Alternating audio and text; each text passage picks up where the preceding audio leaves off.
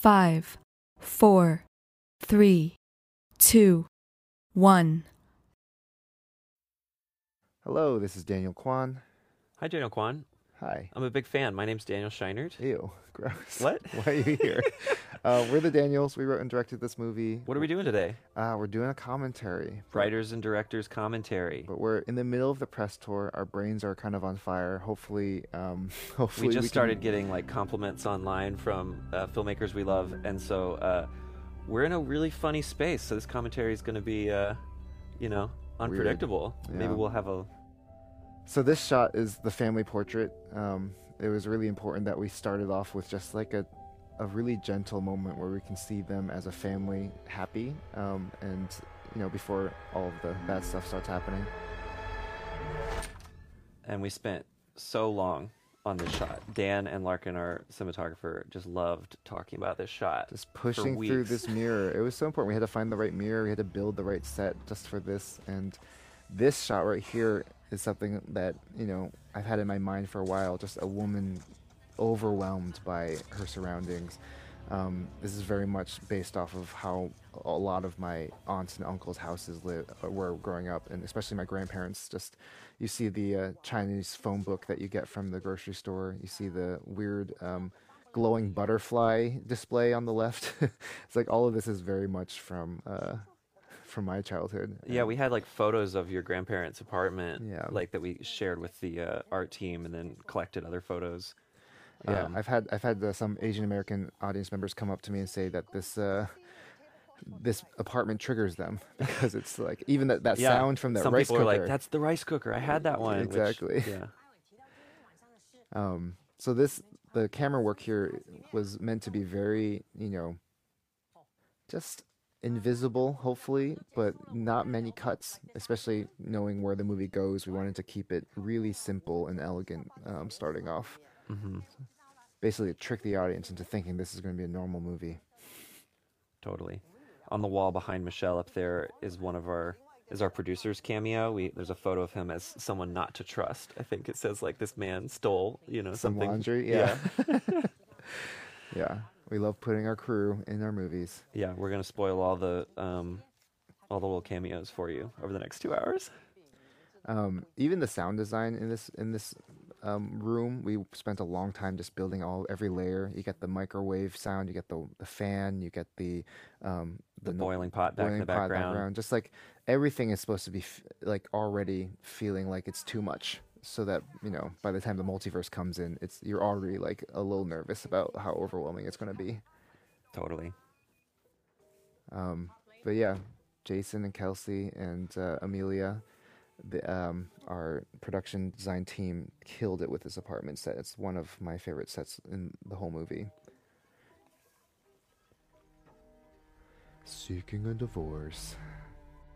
Yeah, this is our little precursor to the bagel. A lot of circles in the movie, which we just leaned into. So this is the incredible Stephanie Hsu and Talia Madel, who actually were friends before, or like acquaintances They before. knew each other, and Yeah. we also knew both of them before making the movie. But they just they made such a perfect couple. It's so cute.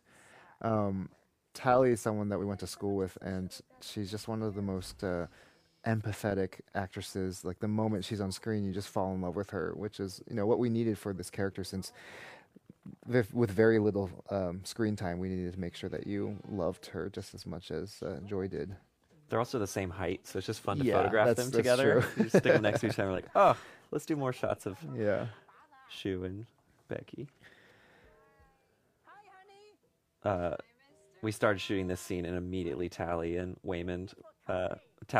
Key were just like in love with each other and wouldn't stop like improvising and making each other laugh and giggling, which is appropriate for the characters. Oh yeah, a lot on the cutting room floor. This is our little food sequence. Originally, there was going to be a spaghetti universe, and so that's why this was in here. In a lot of ways, this whole opening is sort of like the opening of Home Alone. It's such that opening of Home Alone is such a fun introduction of everything that's going to come back in the movie. And If you've watched Home Alone 10 times like we have, yes, then you just start to be like, oh my gosh, we go to every room, we set up every prop, every gag. That's the window they're going to fall out of. That's the Yeah. staircase they're going to fall down. yeah, it's a brilliantly structured intro, and so our opening is part that and part Punch Drunk Love, the anxiety of just running around in the plunger factory, Right. or the plunger distribution center or whatever. Similar to Home Alone, we shot that apartment was a set that was built in a cafeteria, and I think I read that Home Alone's house Was also in the was like in a gymnasium in a school or something that they built. exactly. But this is an actual laundromat in like San Fernando that we went and Yeah. got to shoot in for a week. Major's Laundry. Shout out to Major's Laundry. Major's Laundry. They were so accommodating, but it was so great to have like the store manager there to kind of like give us tips and tricks on how it all works. That guy is part of the Marshall Club, and we wanted to give him a cameo. So Yeah, so he was our stunt PA. I think he was like working with the stunt team for the whole Right. process, but he also was part of the team that did all the previs fights. the amazing Jenny Slate. We've had the pleasure to work with her a couple times in the past, and we're just always looking for more excuses to put her in things. And Yeah, and when we told her like you're just talking to an imaginary person on the other end of a Bluetooth, like it was off to the races. She just wouldn't stop like adding in jokes and having fun with her, fighting with her ex-husband on the other end of the oh, Bluetooth. this shot, that foot shot right there. I've had a lot of people come up to me after like a screening and be like, "I like that foot shot a lot. These stool shots are like a little tease to what Michelle is capable of." We shot even more kung fu-y stool stuff Yeah. that's on the cutting room floor. Right. And the baseball bat has the googly eyes, but all of if you watch this entire sequence, there's googly eyes hidden everywhere, which is kind of funny. Mm-hmm. So such an honor to get Santa Claus in the movie back there. Yeah, we actually shot this movie before that season 2 came out of I think you should leave with leave. Tim Robinson. If you haven't Right. seen it, So this incredible actor Biff Whiff is he plays Santa Claus on that sketch show. yes. But we just cast him because his name was Biff Whiff, and he was a Yeah. great actor. But also, So that number 42 on the laundry bag is such a stupid, obvious nod to Douglas Adams in Hitchhiker's Guide. But in case Yeah. you didn't get it, it's a big influence on this movie. So this is like the first time we get a chance to see that this is a sci-fi movie. It was kind of fun challenge to figure out how to make it so that the audience would notice the right frame and watch his, Wayman's head drop down at we that right recut moment. this so many times trying to Yeah. figure out how to get you to enjoy, Yeah. his little routine in the background. Do you remember if that was DY or was that Andy? So it's a mix of, I think it's DY doing the somersault was like Yeah. Wayman's stunt double for this scene. Yeah. And then Wayman doing the other shots. And it was so fun to be like big crew doing like a movie. We're so proud of how good it's looking. And then we just put a bunch of GoPros in the corners. Yeah. And we're like, everybody clear out. We're just going to shoot a GoPro scene now. So here's our kind of funny, weird take of a like culturally insensitive musical from the past. It's our This is our King and I ripoff. South Yeah. Pacific kind of. Where it's in a lot of ways this whole opening is just filled with these like strange microaggressions and little moments where people aren't seeing each other for like actual human beings. And so there's a little bit of racism, a little bit of sexism, a little bit ageism, but all of it is not intentional. It's just a product of the fact that there's so much going on that no one can actually just see each other. And so that was another part of it. And even just like calling the customer Big Nose is something that like a lot of Chinese immigrants say of white people in general. Like it's like a kind of catch-all name that like isn't meant to be derogatory. It just happens to be what they call a lot of white customers. And so, when you watch this with an Asian American audience, a lot of people laugh at that just because it's like it's such a common thing. But again, it's just like a lot of like really small cruelties. So that by the end of the movie, when people are finally able to see each other, you can kind of see the change. And the one and only James Hong. Woo! He was 91 years old when he shot this movie. I cannot believe it. He did all his own stunts too. No, he didn't. We were very careful. Yeah, no, he had like 5 different stand-ins. It was very, very great. Yeah, one of his stand-ins uh, agreed to shave his head because he wanted to be James Hong's stand-in so bad. Yeah. Because we were like, we kind of need a bald head to test the light out on. So this Chinese, this terrible Chinese is very inspired by my terrible Chinese, and this interaction is basically what happens whenever I go to visit my. Can you say I my speak terrible grandparents. Chinese in terrible Chinese right now? 我不会讲中文，我的中文很烂。That's See? All right. So for those of you who I know, think that's like my Chinese is really rotten. I'm not really sure. Okay, Something nailed like that.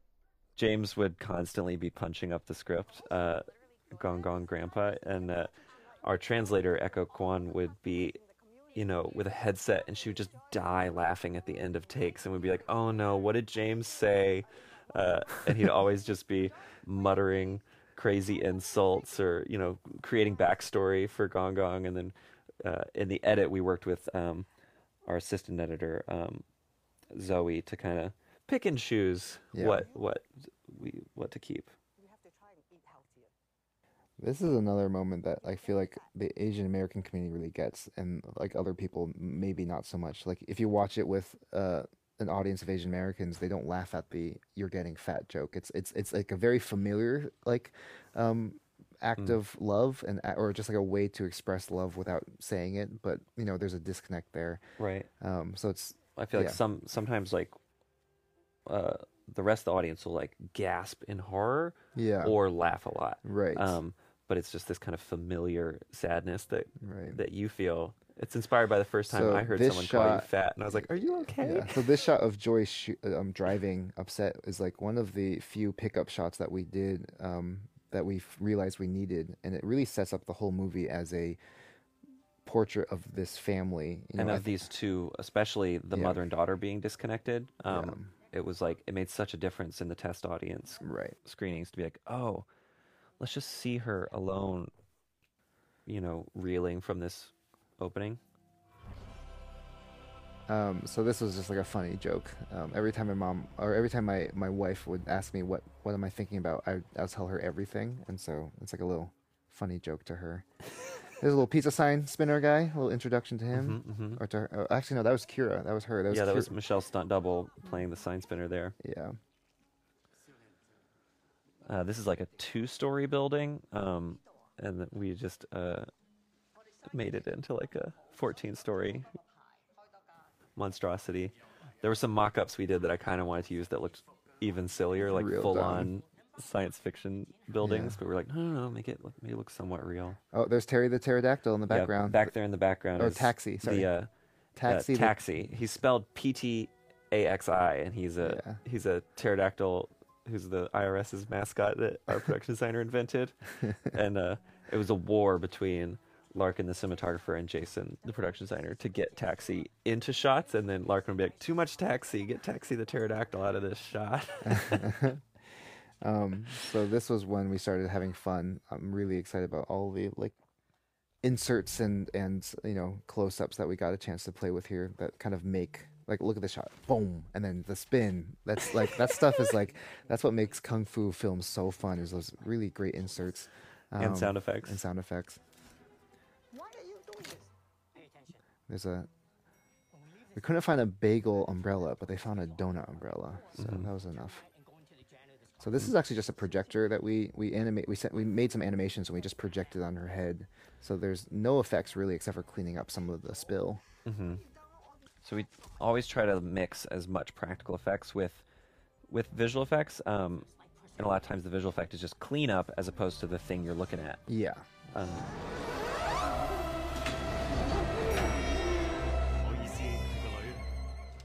We got to use James Hong's toupee there.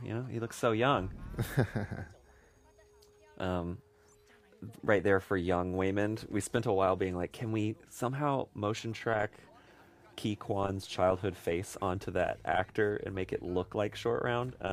Did not work. It was too much work, and it wasn't worth it.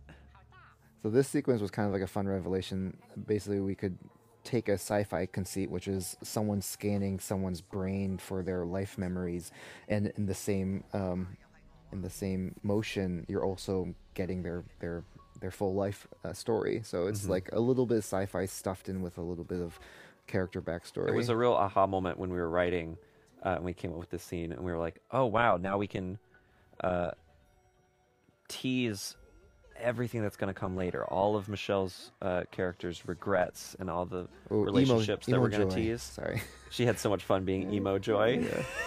Guys, if you can't tell, this movie's really hard to do a commentary for because there's too much happening. We're gonna have to do two passes. Right.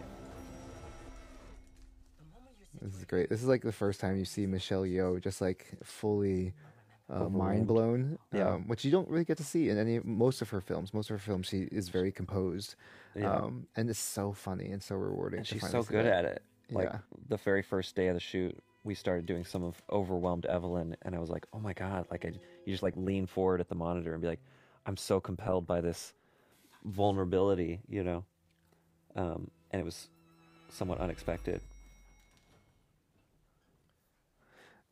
Gong Gong was supposed to be asleep in this scene, and James Hong refused. He was like, "No, I think he'd be just Picking on his teeth. picking at his teeth," and he was always trying to create some fun business for his character. So this atrium shot is a big reason why we wanted to come to this Office this building, office and building. Like we're in Simi Valley, it's California. such a unique looking building. The only problem was like we did not have the resources to dress the whole thing. But Mhm.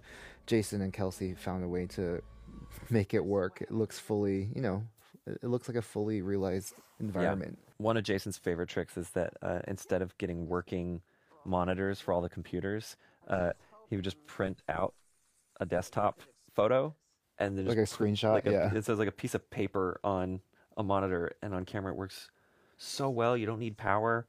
Yeah. He said he's had fights in the past on commercials and movies where people are like, "No, you got to make the monitors work," and he's like, "Guys, it's gonna cost thousands of dollars." I just want to say that this was our first day of shooting. This was the first scene that we ever shot, and it was thrilling to watch all of these like legends all in the same space playing Yeah. with each other. Yeah. Like I think like Jamie taking such a risk with her character and being so grounded but weird, just kind of set the tone of the whole movie, and everyone was like, "All right, let's go for it." Like she's going for it. oh, that's the Schedule C line. That was the Mm. one line. Dan read so many Yeah, textbooks so that he could get that one line of dialogue right. exactly. And a chef. Last time you told me Now that. please. A teacher. Oh, right here, there used to be this really lovely tracking shot from the side that where we went from Deirdre's face all the way to It was a great shot Evelyn's that would have made the face. movie about 25 seconds longer. yeah, it's okay. So yeah, this is our funny, silly introduction to the do something improbable, and I love the tension that's built from the score. This is Sun Lux were the composers, and specifically this song was actually borrowed from one of Ryan Lott's one of the composers' Solo albums. solo albums, and he repurposed it for this moment, and it's really lovely. Yeah. It was such a treat that we got to work with them in general, but what they did was they gave us all their records without vocals, and we used it for temp music. And so this is one of the opportunities where we actually just used one of their songs, but Yeah. most of the time then they had to replace their own music, but they already knew like, "Oh, I know how I did that." So this next So proud shot of this shot. this next Both of shot these. is 100% practical. There's no effects there. Until there. Right there, yeah.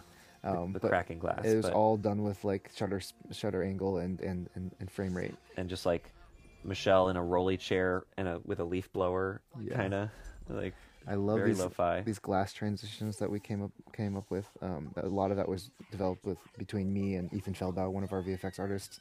And then yeah, the other crazy thing was those rotating shots around Michelle. Our grip team, TJ and his team, had to build the tiniest circle dolly so that the Yeah. camera could wrap around Michelle within a closet. yeah, And it was it's pretty ridiculous. yeah.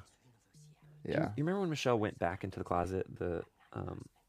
the broom jiggles behind her. Oh yeah. And I think we had to hide a PA in the Yes. garbage Just to can shake it. Yeah. or something. Totally. Or maybe we did it with string. I can't Yeah. remember. For a while, we were hiding a person in a garbage can so that we could jiggle the broom.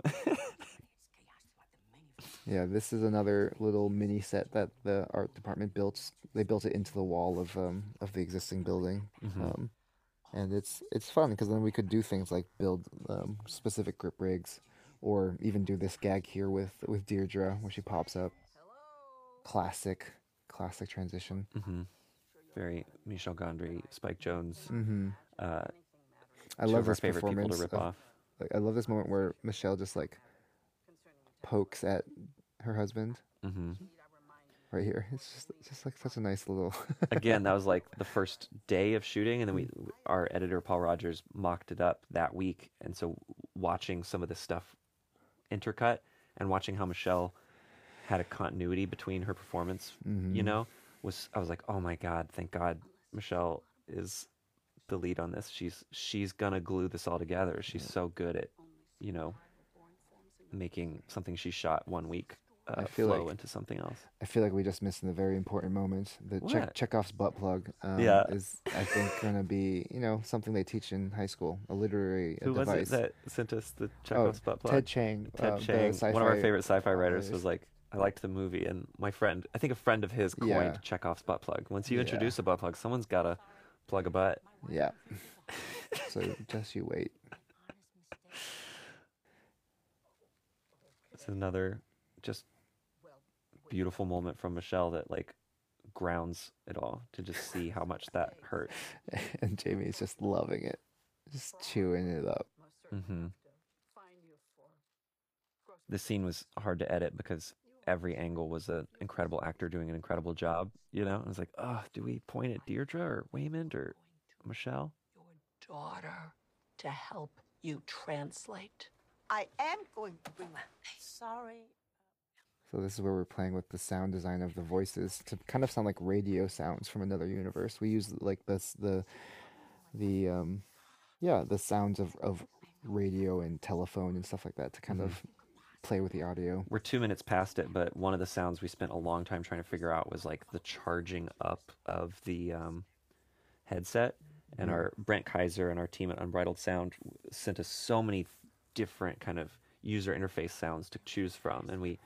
But like I think one of the key ingredients is mixing sci-fi sounds with real sounds that are from everyday life, and so that charging sound was actually the flashbulb charge of a camera. Yeah, like a disposable yeah. Kodak camera, Yeah. and it like as soon as we put that in, we were like, "That's it. That's so."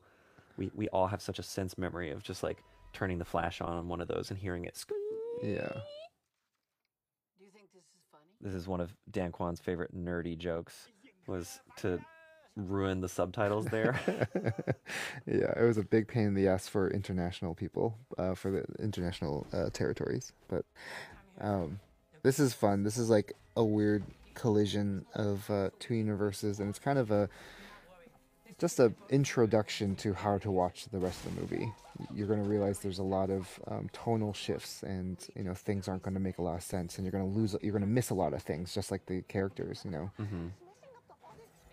We love impressive visual effects, but like I have such a soft spot for just basic camera tricks, and those are just boring old camera whips where we're just Yeah. panning from one scene to the other, and once you put that in the edit, there's just something so fun about a match cut or a camera whip. I love Jamie's physicality here. She's just like a minotaur in a labyrinth. It's so fun. And then I'm proud of that moment where the pipe hits her face, because there's a lot of discussion about how to safely hit Michelle with a pipe, and it wasn't a real metal pipe, but still the technique we used was just to slowly pan the camera and just mush her face with a pipe. It's like a 5-second move, and then we just speed it up in the edit, and it feels kind of intense. Yeah.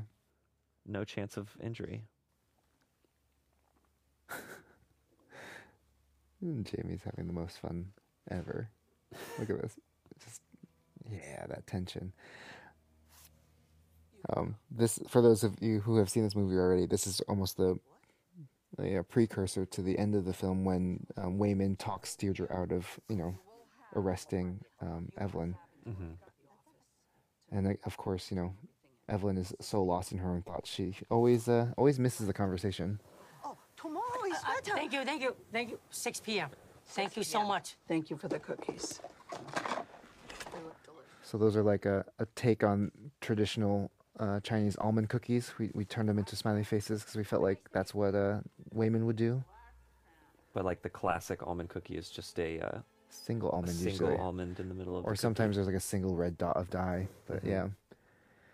yeah. This is where it gets kind of fun, where our characters are in different movies. So Wayman thinks he's in a family drama about divorce, and Evelyn thinks she's in a sci-fi film about saving the multiverse. That was like an early aha moment in the screenwriting to be like, okay, we're using the multiverse to kind of play with how in modern life, or just in life in general, everyone thinks they're the star of their own movie, and a lot of times we're not on the same page about which Right. movie we're in, you know?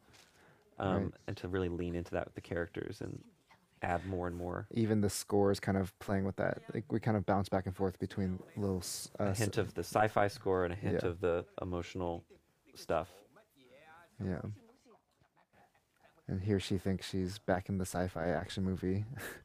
Deirdre's coming to chase her. Hmm. Not ready to fight.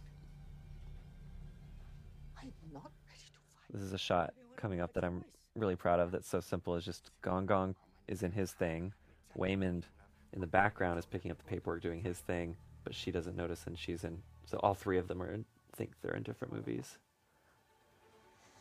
你一啲都唔了解我。 Oh, man. And Jamie loved doing this. Just getting punched by Michelle Yeoh was like a dream of hers, and she just wanted to do take after take, just falling to the ground. Yeah, we're like, oh, take it easy. You okay? He was coming after us. Oh, you have no idea, lady! Oh, assaulting an IRS agent? You have no idea! Oh! 不是在说我们的事啊。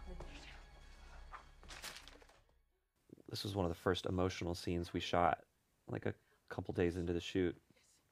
And just both Key and Michelle's ability to go from a playful moment to such sincerity, you know, was such a relief as a director to be like, oh, they're going to make this movie work.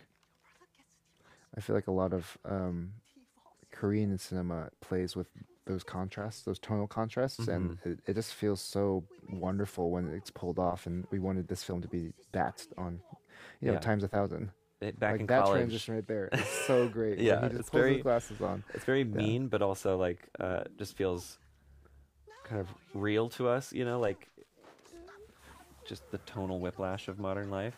Okay, and there's Brian Le, one of our choreographers, and the best, one of the best fighters I've ever met. He's Yeah. incredible. But he's such a hyper ball of energy in real life. Yeah, and he's so like a puppy dog. we were I like, love okay, him. we kind of auditioned Brian to see if he can settle into a somewhat serious role, and he did, which I'm so proud of because I'm so glad because his character has such a fun arc. I love the buildup of this entire sequence. It's like part of the fun of Western standoffs or any fight scene is the buildup to the release. And Sunlux's score here is just so great. It's like our own version of the Matrix score. Okay, whatever you're thinking about doing, don't do it.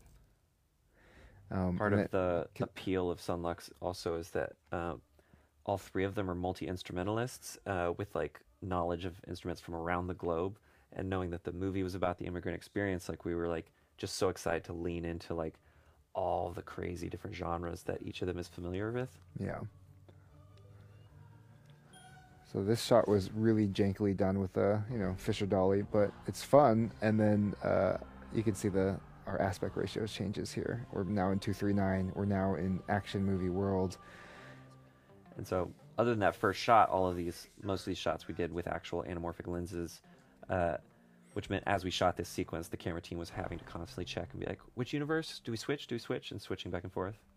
I love these insert shots. Woo! Boom. Those are kind of inspired by a lot of things, but especially the Grandmaster by Wong Kar-wai we watched. It's got the best inserts. Just entire fight scenes that are inserts. This is obviously just the most Jackie Chan fight ever. It's just, Jackie Chan just takes anything and turns into a weapon. And we really wanted to take the stereotypical Asian dad with a fanny pack and flip it on its head. And man, Key killed it. This is one of the best fight scenes in the movie. Like that's the Jackie Chan shot, classic. And then this is more the Guy Ritchie shot. Right. Yeah. Exactly. Yeah. That's Andy Lay, the other choreographer, choreographer. stunt double, but basically every other shot is Key. Yeah. Oh no, there's Andy. Yeah. And now we're back to Key. Yeah. We're ruining the magic. If you think the movie's magic, just stop the commentary track right now, because we're gonna poke out all the tricks. Yeah. Like the fact that the wall on the left looks kind of shitty is because it's a breakaway wall that we're gonna use break later. Yeah. I love this moment when we came up with it. We're like, oh yeah, let's milk it. He's just gonna sit there and stick some rocks in the fanny pack. We watched a lot of Kung Fu Hustle to figure out what to do with this sequence. And like this shot right here, right there, boom, is like straight up something we took from Kung Fu Hustle.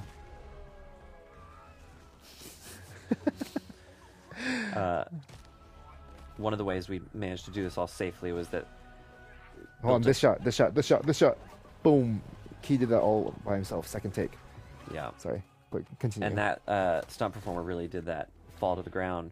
But we no made a wires, giant just him. piece of carpeting that looked the same, and then stuck pads underneath it so that we could kind of safely do a bunch of the stunt work, but without any visual effects, or every once in a while we'd have to clean up the carpet, but Right. nothing else. Yeah, it's kind of like with professional wrestling. The ground is actually kind of bouncy. Right. My potential, or lie here and live with the consequences. I want to lie here.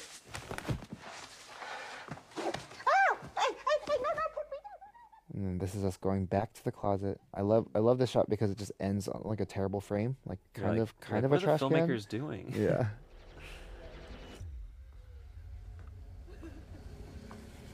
Citizens of the 4,600. one of the background extras took a picture on set and posted on Instagram Yeah, while she we were started shooting. like Instagramming, and we were like, "That's the first rule of being on set: is don't post."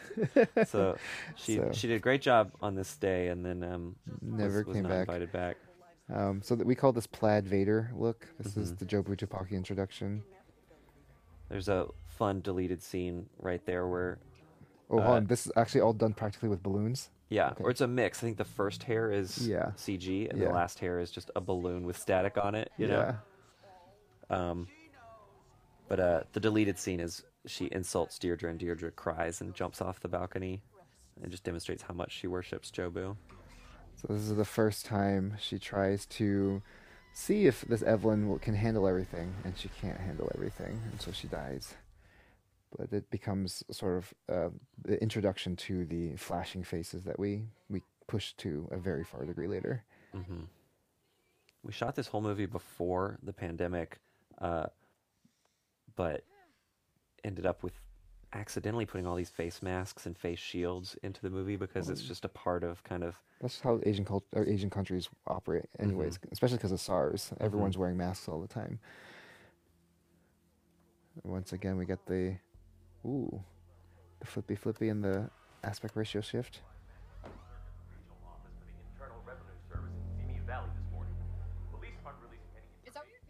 We did as many practical effects, like we were saying, and our VFX coordinator was able to like make that news footage and play it on the TV, so it was just practically up there. Not the hardest visual effect to do, but just when in doubt, it's so nice to be able to photograph a real thing and have the actors react to a real thing.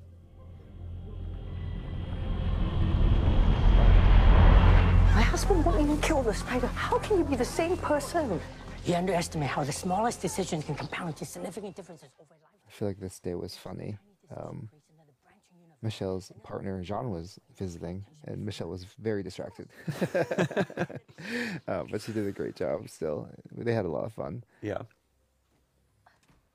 The nice thing, this bit coming up was one of the funniest days on set, because James wanted to do a lot of takes with this pudding, but we didn't have much sugar-free pudding for him to do many takes, so he kept resetting after each take by spitting the pudding back into the cup. And then our boom operator our boom started operator started crying. crying, trying Yeah, not to laugh. Our props team was like literally just like heaving in the corner. It Yeah. was awful.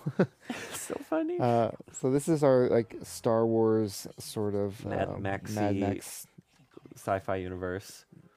That RV is very much a Jason Kazvarde RV. He loves vehicles. He's a big. He's our production designer, and Yeah. the first draft of the script, or one of the early drafts, he read it and he was like, "It's pretty cool. Maybe the Alphaverse should be in a car." It's specifically in an RV. Yeah, because he was like, "There's not enough cars in this movie, and I love cars." So we did it. It was a Yeah. good idea. It added energy, you know. Yeah. Fun fact: he might retire from production design and just become a stunt driver. That's what Right his now, dream it's just is. his part-time Yeah. thing. He's officially a SAG stunt driver because he did some stunt driving in this movie. So you know, The gum. if I love. hire him. There's this little pudunk sound when he hits it. That's actually just the trash can that we had on set that he spat in, and we kept it. It's very cute. This little shift in Wayman's performance is so funny, and it's the kind of stuff that really makes this character so hard to pull off on screen or on the paper, but like he kills it. He It's worked so much really fun. hard at it, and had a movement coach and a vocal coach, and just came to set so prepared. So it was not, you know, us as brilliant directors. It was like him recognizing what the role required and This making shot- it happen. This shot is one of those shots where we had no time left at the end of the day. We had like 10 minutes, and we just had to combine 3 or 4 shots And into we're like, one. can we do it all in one? And So then they come down the stairs. We push see past. the person coming up.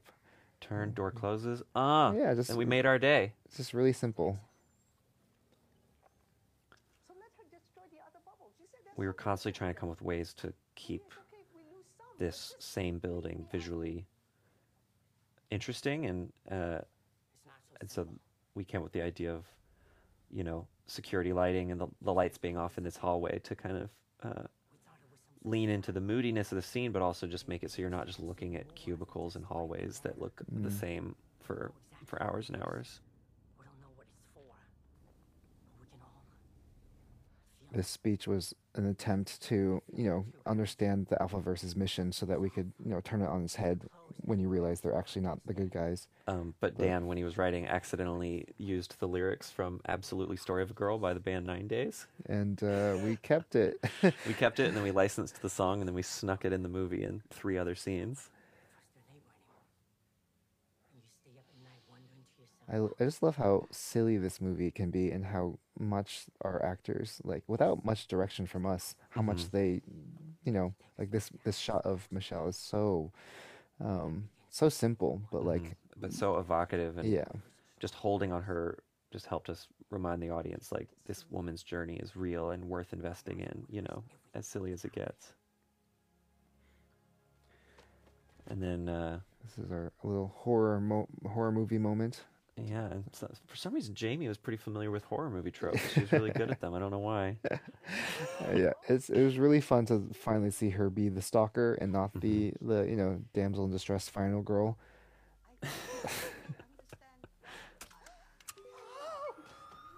What is she doing? It's belly sucking. Her belly suck in and All her scream. practical, That's yeah. Those were both her idea. She was Yeah. like, yeah, this is what my character should do. Yeah, we told her that she would become a pro wrestler, and she just took that and went crazy with it. Shout out to Jonathan Colmbrink, and his special effects team for that amazing, just shoving the cubicles. Those cubicles are heavy. Shoving the cubicles and having They the built dust a whole fly out. kind of slider set up so that you could easily move the cubicles like that. This scene is so fun to watch in the audience in the movie theater. It's like so uncomfortable. People are screaming. People We didn't are like, realize. I realized once we were shooting it how upsetting it was going to be. Yeah. Just watching him try to get a paper cut on set, I was getting nauseous. But we put tape, like Scotch tape, over the edge of the paper to make sure there was no chance it could cut. Yeah. I love our 2 alpha officers in the RV. They're so fun to work with. We only worked with them for like half a day, Yeah, and sprinkled but they it just out throughout came the in and movie. just killed it and had so much fun with them. Yeah. Is one of my visual effects that I did is blood's hitting the lens there on the left. It's our Children of Men moment, but I don't know if anyone will ever notice it. Yeah. I love that you call it the Children of Men moment. It's such an obscure reference. The Children of Men, the blood spatter on the lens. I know, the famous blood spatter on the lens that happens once. This sequence was really fun to figure out how to shoot in slow motion because there's so many, pulling the sign off, putting it underneath the back, smashing it. Mm-hmm. A lot of moving parts. We did a lot of mixing actual slow-mo with fake slow-mo in this movie. Fake slow-mo being when, people just act in slow motion, you know? And if you're kind of mixing it up, the audience buys it.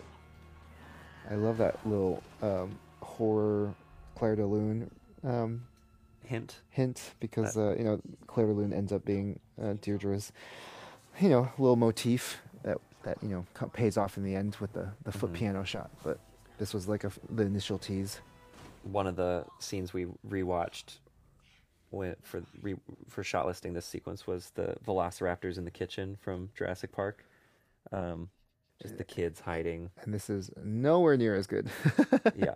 You cannot. Yeah, you do not believe that she's gonna get caught or whatever. Like that right there. It's so silly. Of course, Deirdre's gonna notice that. No, she wouldn't. Okay. Oh, are we not roasting our movie? No, Is that this? I don't want to. We're gonna Cinema Sins our movie for the next 10 minutes. Exactly. Yeah. Let's do it. Let's point out what we. This is a good moment to shout out the incredible Ethan Feldbau and Zach Stoltz, who helped us develop this very intricate, specific UI, graphics UI. And we only had to do 15 versions of that one shot and to get it to find the right vibe.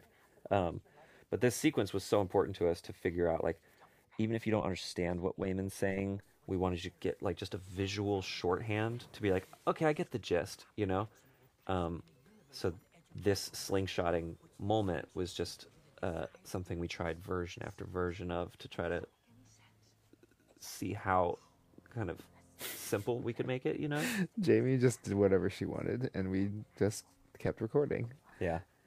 There were a lot of times where on set we shoot something and I'm that's too much, but whatever, we'll shoot it. We'll let the actors have fun or let the crew have fun. And then we get in the edit and you try it out and it works. And it's so fun to have options. This is our drone shot that we got.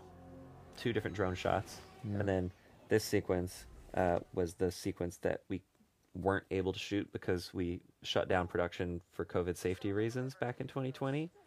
So Michelle was not in that RV. She's on a green screen in Paris while Key does this very emotional scene with a stand-in. It's my least favorite way to make a movie, is where people are having to act against a tennis ball or, where their scene partners aren't there with them. But it was necessary so that we didn't spread a disease, and our actors did such a beautiful job under tough circumstances.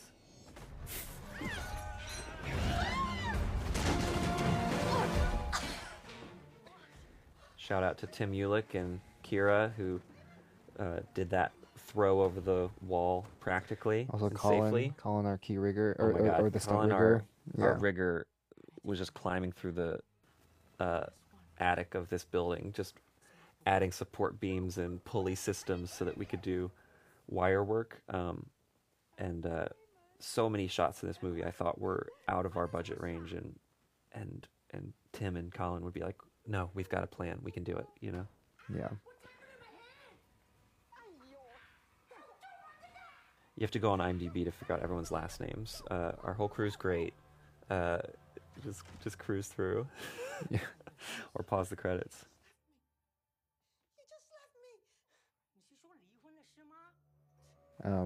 Actually, this song in the RV right now that's playing is a version of "Story of a Girl," but done in a country ballad style. Or it was in the previous scene. Now we've switched into No, but the beginning of the scene starts right. it. Yeah. Okay. Yeah. But yeah, John Hampson, the lead singer, was not only was he willing to let us use the song and license it, he was like, "How can I help?" And so he made us custom versions of the song to sneak it into lots of scenes. This is the emotional whiplash that we were excited to play with here, where we get these really dramatic scenes, and they just get interrupted by a sci-fi movie, which is kind of what it feels like to be alive right now. You still drunk? And in the edits, I think there were times where like it's not working, and we realized the problem was it wasn't mean enough. Yeah. Like we had to make it feel even more whiplashy, so you knew it was on purpose. We could just slow-mo the movie and tell you 30 minutes of stories about this. That's actually Jamie jumping with a wire. She had so much fun. She had so much fun. We're just blasting her with air to get this all practically.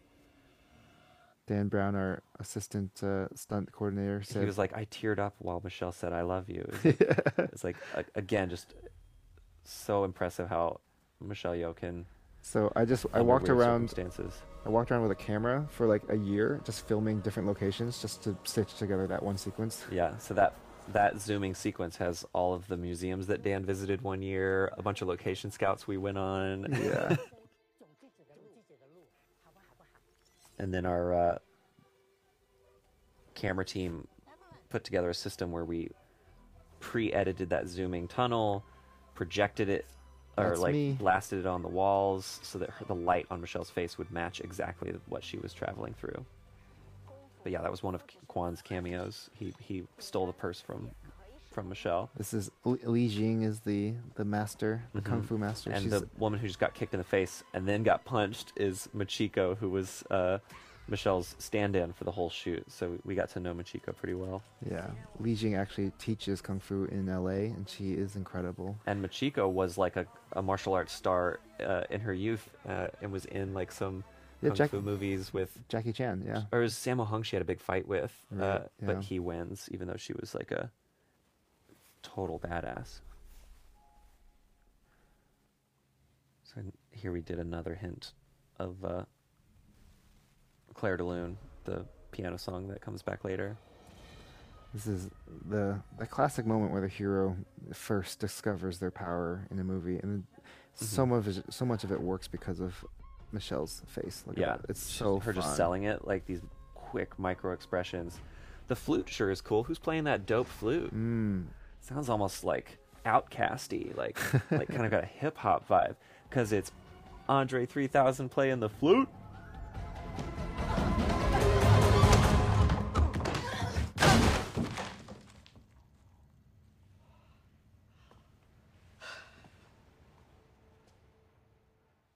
We were told early on that whenever you have a script, you should write down like the emotional scale from 1 to 10. Every scene is going to be hitting, so you're not going 10 all the way across, because then your audience gets exhausted. But with this movie, we broke that rule and just we just really Like 10, had 10, 10. Yeah, exactly. Oh, like no. here, just watching their performances, it's so heartbreaking and so fully rendered. But then mostly just for like a strange meta joke about, what it feels like to have multiple emotions colliding at this all in one moment.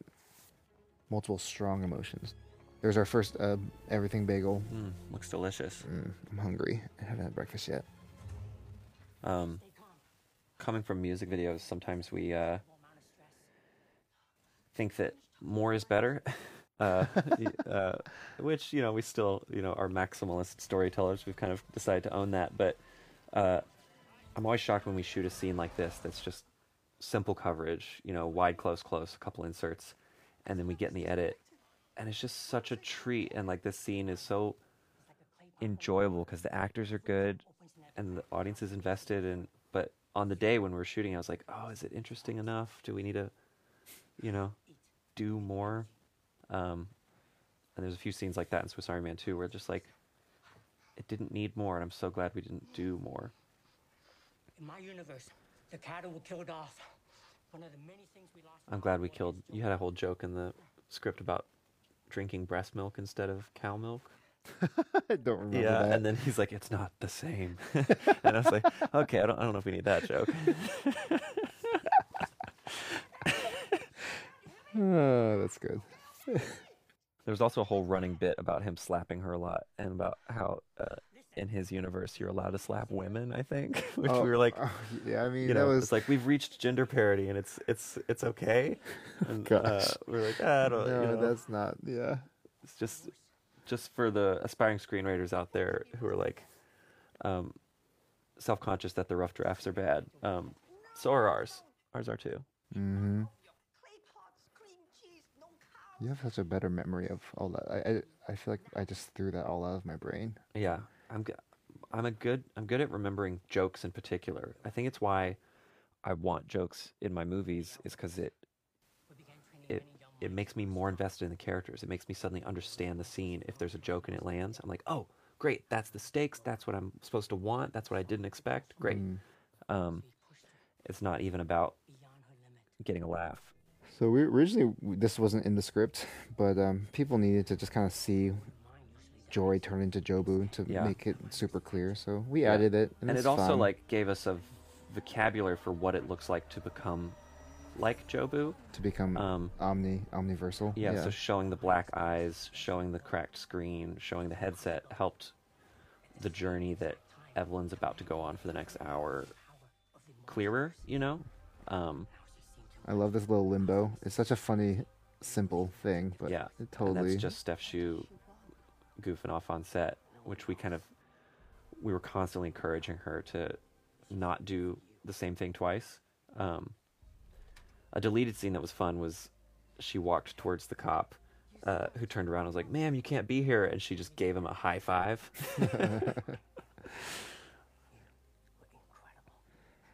This transition is literally just like a match cut. Match cut. Really, Yeah. really simple. We played with like whether or not to do a more complicated visual effect, and then I just did a match cut. And I was like, "This feels better." Just This is the shitty poster of our movie within the movie. Mhm.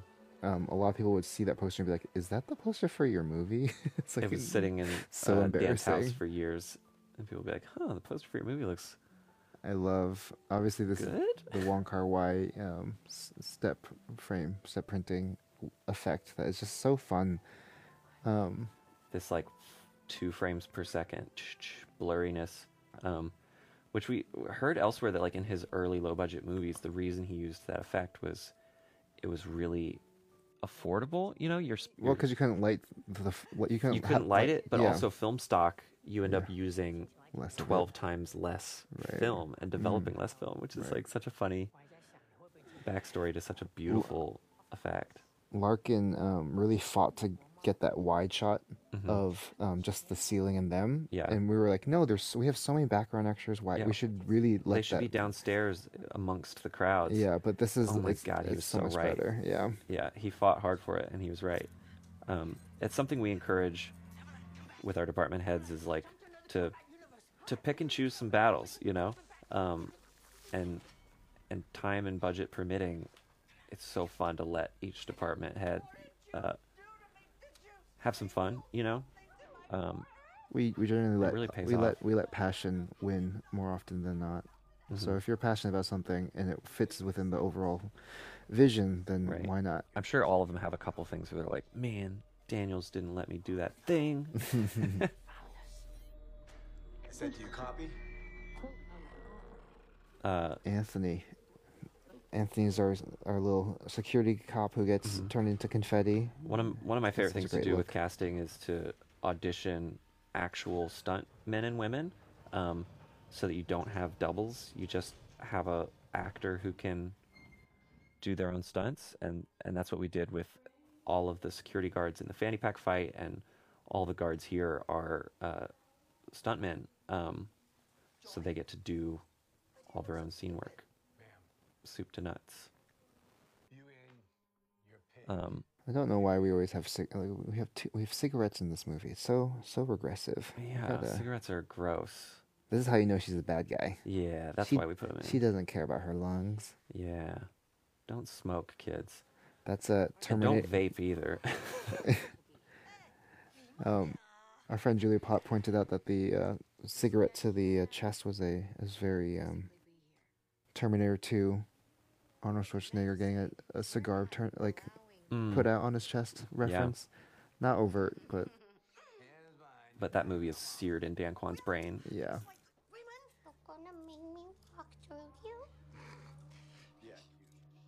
sometimes Steph Shu would, after a take, be like, "What did I do?" Like almost like Jobu would take over, and she'd be embarrassed by what Jobu brought out of her.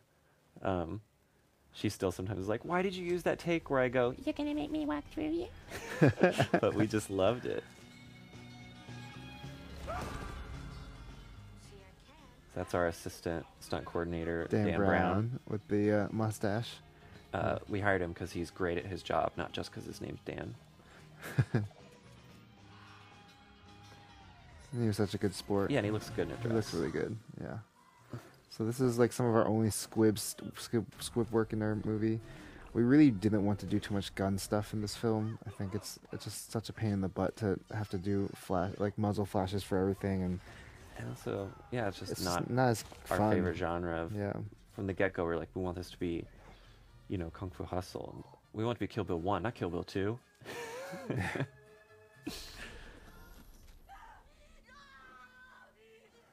It's these little transitions that make Steph Shu so good for this role. I feel like most people would not be able to do that convincingly. A lot of it is like so. Even just the like giggling afterwards, like it's just. Well, actually, the funny thing is So- the giggling that's after we said cut. She just started laughing at right. us, and I was Yeah. like, "This is good. I'm gonna put it in." It just turns her That's into one of Dan's favorite things to do in the edit is use things that happened before or after we said action. Yeah.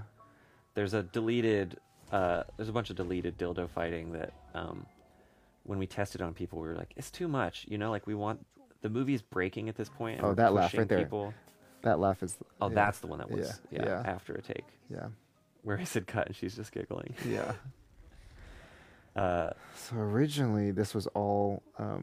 Jamie Lee Curtis was standing right behind her this entire sequence, and there's an And extended explaining version. the rules of the Jobu religion and Right. Oh and yeah. we- There's and a we whole found that doctrine. it just didn't, I forgot about that. it was better to be creepy than to explain it. And so, But like, oh my Zach, god, do you feel like an insane person when you start cutting out Jamie Lee Curtis's lines? but Just like you're like, what am I doing? Zach Stoltz and the VFX team had to basically remove her from every one of these shots. It was a pain in the butt. Mm-hmm. But you'd never know. You're still hung up on the fact that I like girls in this world. Matt Ardeen, our amazing gaffer, who basically replaced all the lights in the entire building, more or less, so Yeah. that he could have full control. Yeah, so all of these lights in the ceiling tiles could switch colors, could do those chasers, and it was such a fun resource and allowed us to make our days to kind of pre-light the environments and have everything on a an iPad where he could be like, oh, turn that one down, turn that one off. Cool, let's roll camera. It sounds like we're using Star Wars music here, right? Yeah. But it's just a sped up version of the classical music. Which I guess is what John Williams did. Just a lot of people break down John Williams scores and they're like, oh, he's just stealing bits and pieces from his favorite From composers. Holst and the planets and whatever. Yeah. Right. Which is also what we do as filmmakers. Yeah. It took a really long time for us to figure out the hot dog sounds. A lot of it is just like cat food. Yeah, we're like, it's plopping. not wet enough. It's not like funny enough. Yeah. There was a lot of squeaking early on, and we were like, no, it's got to be wetter.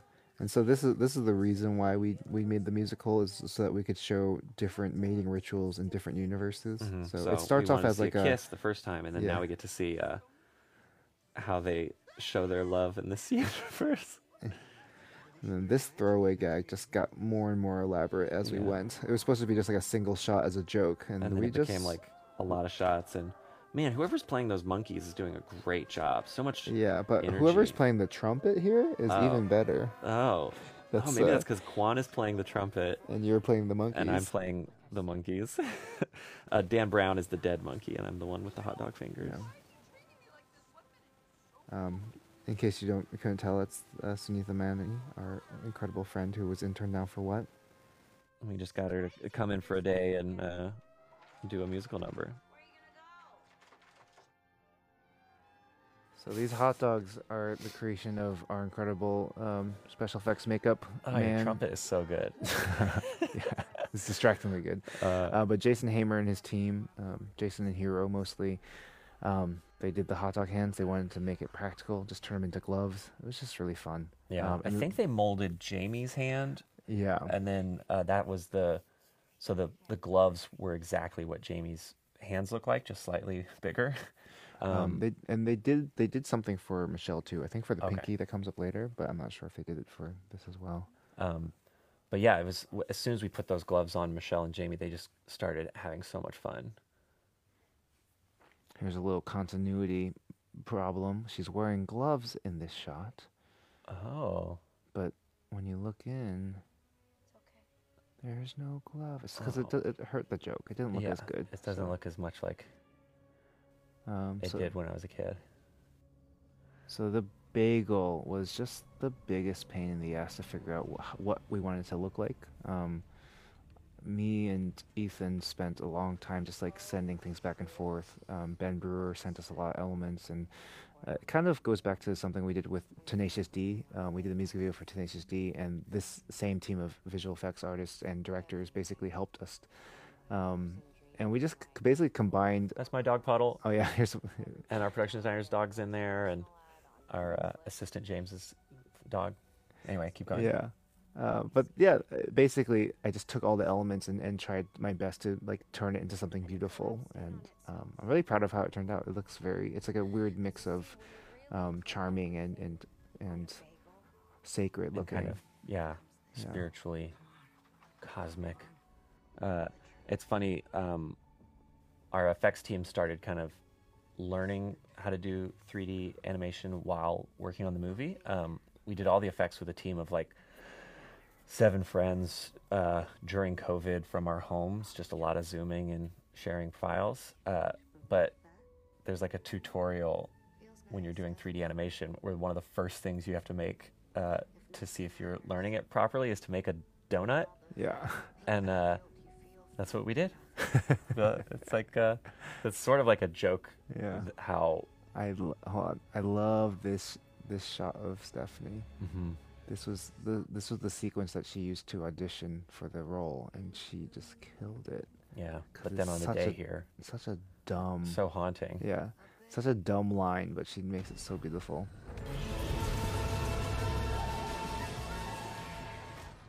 The dumbest little effect right there, but it's fun. Jason Bramer, head of props, basically did all these amazing, weird, like alpha wheelchairs and things like that. Anything that lights up, he found a system to like. Although Gong Gong's wheelchair and later his suit was a collaboration with our other friend, Calder, right? Yeah, Calder Greenwood, who did all the garbage props on Swiss Army Man. Oh, did I say Jason Bramer? I meant to say Josh Bramer. Yeah, Josh Bramer. My bad. There's too many Jasons in this movie. It's confusing. It was a running joke on set. We had Daniel, Dan, Josh, John, Jason Kazvarde, Jason Hamer, Jason Combrink? No, John Combrink, John Wong. Yeah. Anyway, John Reed, two Allisons, a couple Jameses, a couple Michelles. James Hong is just so good at playing villains.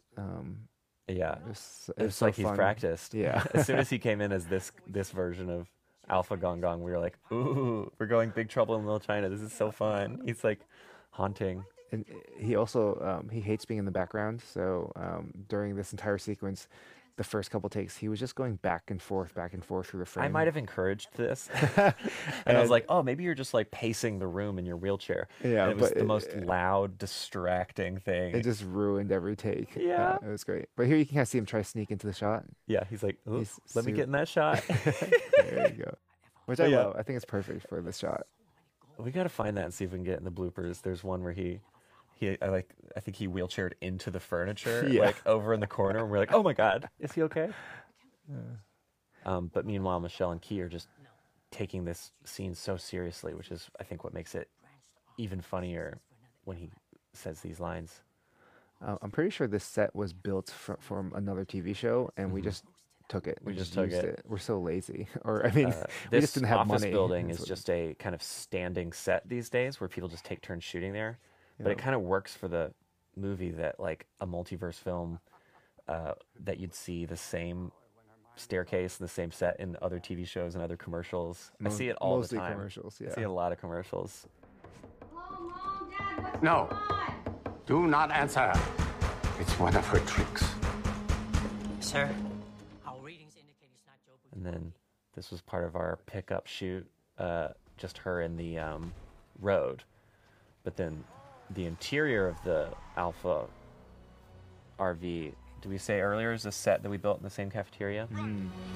Watch these two here while I deal with Jobu. I'm not risking the safety of Alphaverse for this. And here comes another one of Key's seemingly effortless, incredible character shifts. I'll be back, I promise. No, wait. I just... Huh? Joy? No, Joy's here. No. This was, we were shooting this whole sequence the day that Dan Kwan's family came to visit. Oh yeah, my parents were here. And so we have photos of Dan Kwan's mom falling asleep at the monitor because she was bored. But it was kind of surreal to be shooting the family and to have your family there. Right. In the script writing phase, we called this the family reunion because it's the first time since the beginning of the movie where everyone's just themselves. Yeah, there's no sci-fi, there's nothing. And it's just them trying to basically catch up with each other. But it was a really lovely chance for Michelle to get to play this really goofy version of herself, talking about Rakakuni.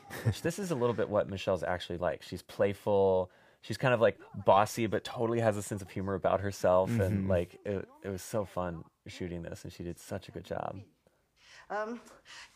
That movie. Okay, what are you talking about? People ask where we came up with Rakakuni. And it was inspired by Alexander Wong, our producer's father, who was a movie buff who would always get movie titles wrong. But he loved movies, so he'd always, call his family and be like, "Oh, you got to see this movie." And one of them was Shooky Hooky Shylock. He was like, "It's a great detective movie with Robert Downey Jr." And that was Sherlock Holmes. And then the best one, the all-timer, apparently, was Outside Good People Shooting, which was Good Will Hunting. So we threw a lot of ideas at the wall and fell in love with Rakakuni for obvious reasons, especially once we decided we were going to bring him back. It's only protocol. It gives her one less universe to access. This scene was interesting to edit because, I think the first time we did the pass, there was no real threat or danger of Evelyn killing her daughter. Like, there's no way you would imagine her doing that. Right. And so, with Paul, our editor, we really worked hard on just like building up the tension, really just reminding the audience of what Jobu just did.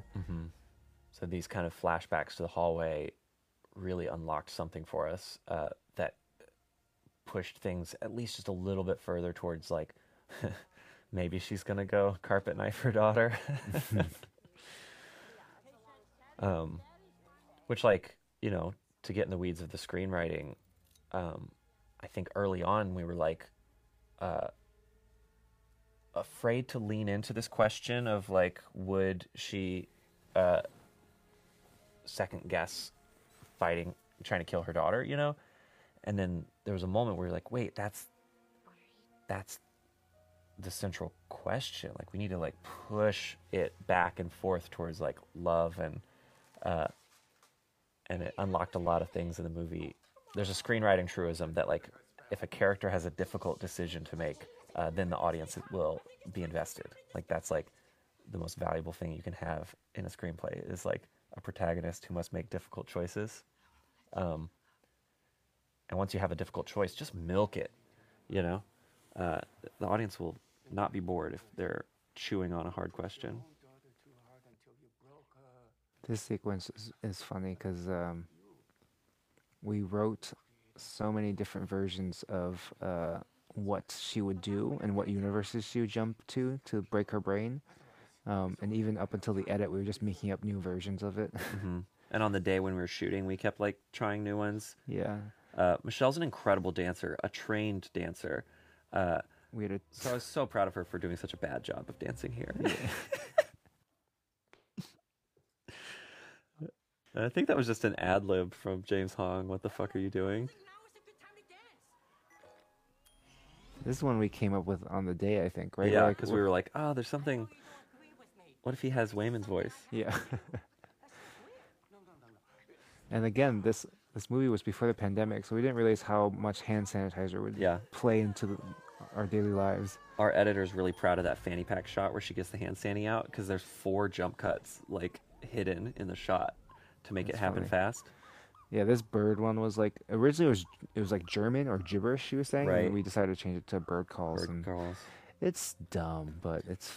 But we also spent a long time in the edit reworking what the subtitle there would say, and just tried a lot of different versions of how to make Michelle's choices clearer for this next 10-minute sequence of like her deciding to break her brain on purpose.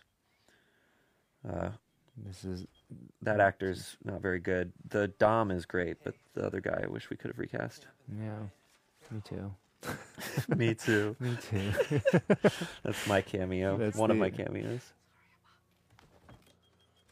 When Noah Sacco of A24, one of the guys at A24, watched the first cut, he said, that might be the best director cameo of all time. Not for that specific scene, but for the finale, you know. We're constantly prioritizing with our crew, and that right there is the only time you see the headquarters of the Alphaverse. And we kept telling the art department, like, don't spend any time or money on it. Like, it can just be out of focus Christmas lights. And that's basically what it is.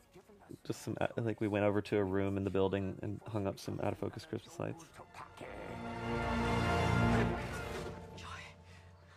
The art department did some great production design in this room that we didn't get to feature much, like those rations on the left. We kind of thought this guy is like into BDSM and also a bit of a doomsday prepper. But they also made some fake porno mags that are over on the stool to the left. What was it called? Beefy 2 Times? Yeah, Beefy 2 Times was the name of the magazine. Yeah. But then also Beefy 2 Times is what's on the pizza sign. The pizza sign spinner. Yeah, so we're like, oh, it's a very versatile name. Yeah. What are you talking about? The only way I can defeat her to save you. We gave away a lot of these sex toys at the end as party favors to a lot of. Yeah, we raffled it to the crew. Yeah, there's one right behind Michelle there you can barely see that was the best one. It's like a yoga ball with a butt plug and a dildo on it. Yeah. So, that was the one everyone was fighting over that we picked at random who won the yoga ball. I love this shot. This shot is so stupid. But what it's was it in the script? A symphony of stupid, or I forget what it is. Yeah, something like that. Yeah. Our whole, and those are mostly stunt performers, and then some just background actors, and everybody just committed 100% to their weird verse jumps. I'm pretty sure you invented this motorized Invented a sex feather. toy? Yeah, I don't think that's a real thing. I want to start selling it. It's a tickle. It's a vibrating, spinning tickler. Yeah. If you've seen the documentary Tickled, I think it was inspired by that which is about the subculture of people who find tickling other people erotic. But it's about so much more than that. It's a nightmare documentary in a great way. This is the same exact theater that we used to shoot the movie theater scene. Very economical of us to just and the same do theater it all. we shot the lobby, Yeah. and the movie musical, The King and I. So this voice actually isn't Michelle. The one thing Michelle Yeoh did not want to do of everything in the movie was to sing. So this is Jane. She's an incredible musician, but also she has doubled for Michelle in the past. She has like this nice voice that kind of sounds similar. So Dan found this song on Spotify, and it became a reference point for us of like what we wanted this scene to flow like, because it has this nice long opening note, and Michelle's holding her breath for this whole sequence, so we wanted to start with a ha, and then in a minute the song comes back upbeat, which is how the song is actually works in its original version, but it's a classic folk song apparently.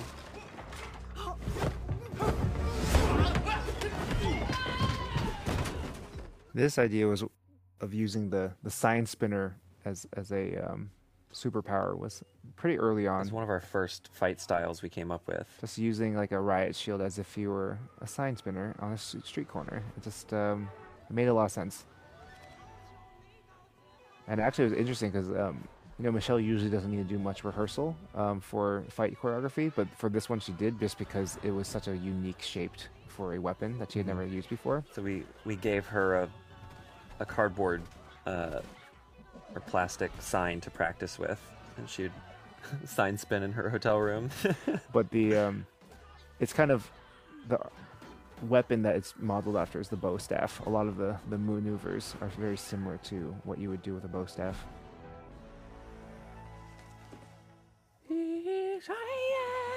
She killed it.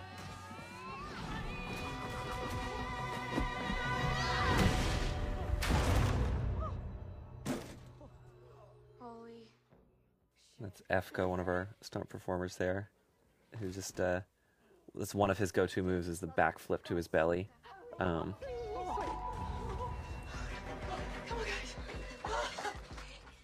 love this one stunt right here, but Kira just smashing into the... Yeah, and the edit there, the way that flows is actually thanks to Luke Lynch, who was like a consulting editor. He and Paul, our editor, have a company together, Parallax, and they just love to kind of react to each other's work and every once in a while play. And Luke is just a Kung Fu super fan, so he was like, can I please just play around with some of the fight scenes? Yeah. And so he'd come in and have a unique perspective, and it was so fun to kind of see what he had come up with. I will say that this fight scene was really hard to edit together compared to all the other ones, because this is the only one where we didn't shot list fully because we just ran out of time. And also, I campaigned for us to shoot it messy, like more shaky cam, and not worry about careful shot composition. And it stressed out Larkin and Dan, but we were constantly trying to make sure that each fight had its own texture and energy, so it wasn't the same thing over and over. But Jenny really sold it with her screams and yelps and intense energy. We added a little tawny bark after she hits the wall to be like, that dog's not dead. The amazing Harry Shum Jr., who just can mime fake vegetable cutting like no one. And then all the vegetables were added in by our friend Jeff Dessum, who did both of these visual effects. But he did it without any CG. It's all just like painting in After Effects. He's like he used to be a painter, so he does visual effects very differently. So this is Andy once again, our choreographer. He's coming in with this nice drum fight. The idea was to try to do an extra rhythmic fight, and that his character might be a drummer in another universe, So we worked with Ian, one of our composers, to create a score that really matched the tempo of the fight and played with the two. Ian is this incredible drummer, and he drums for a lot of different musicians, but he's really next level. So this moment we always knew we wanted to find a home for, which is basically a fight sequence in which two people are fighting over something that will give them a verse jumping launch pad. And we were trying to come up with like the best thing to fight over. And, naturally our stupid perverted brains went there. Went to a trophy. Fighting over something to put in your butt. But it's playing on the concepts of like the classic fight over. Where two people are trying to get the weapon. Yeah, they're trying to get the gun or whatever. But it's totally flipped on its head. And like the fact that most of this is done in one shot like this is really it's just fun to see people who are so physically able to perform. Mm-hmm.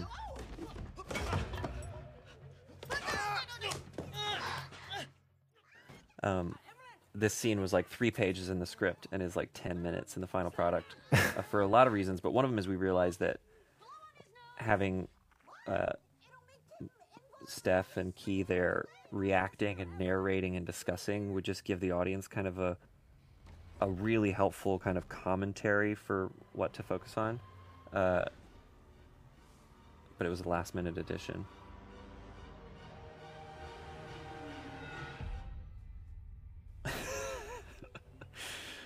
fought really hard to make that not a silly sound effect, just 100% a badass sound effect when he lands. So it's all in your head, you know, how upsetting it is. It's like a sword sheath sound that we pitched down a lot, mixed with like a bass thump. A big bass thump. But yeah, Andy and Brian were brought on as choreographers, and then we told them we wrote a scene specifically for you guys, and they were so flattered and excited. And then we told them, you're two guys who fight Michelle Yeoh while you have butt plugs in, and they seem to get visibly a little less excited when we first told them. But they gave it 110%, as you're about to see. Yeah, Andy's known for like acrobatic kicks and whatnot. Like that. All of this is done without wires. It's just them. They can actually perform these things on their own. It's kind of incredible. So this is where her brain is breaking, where you really get to see her fracturing across a bunch of different universes.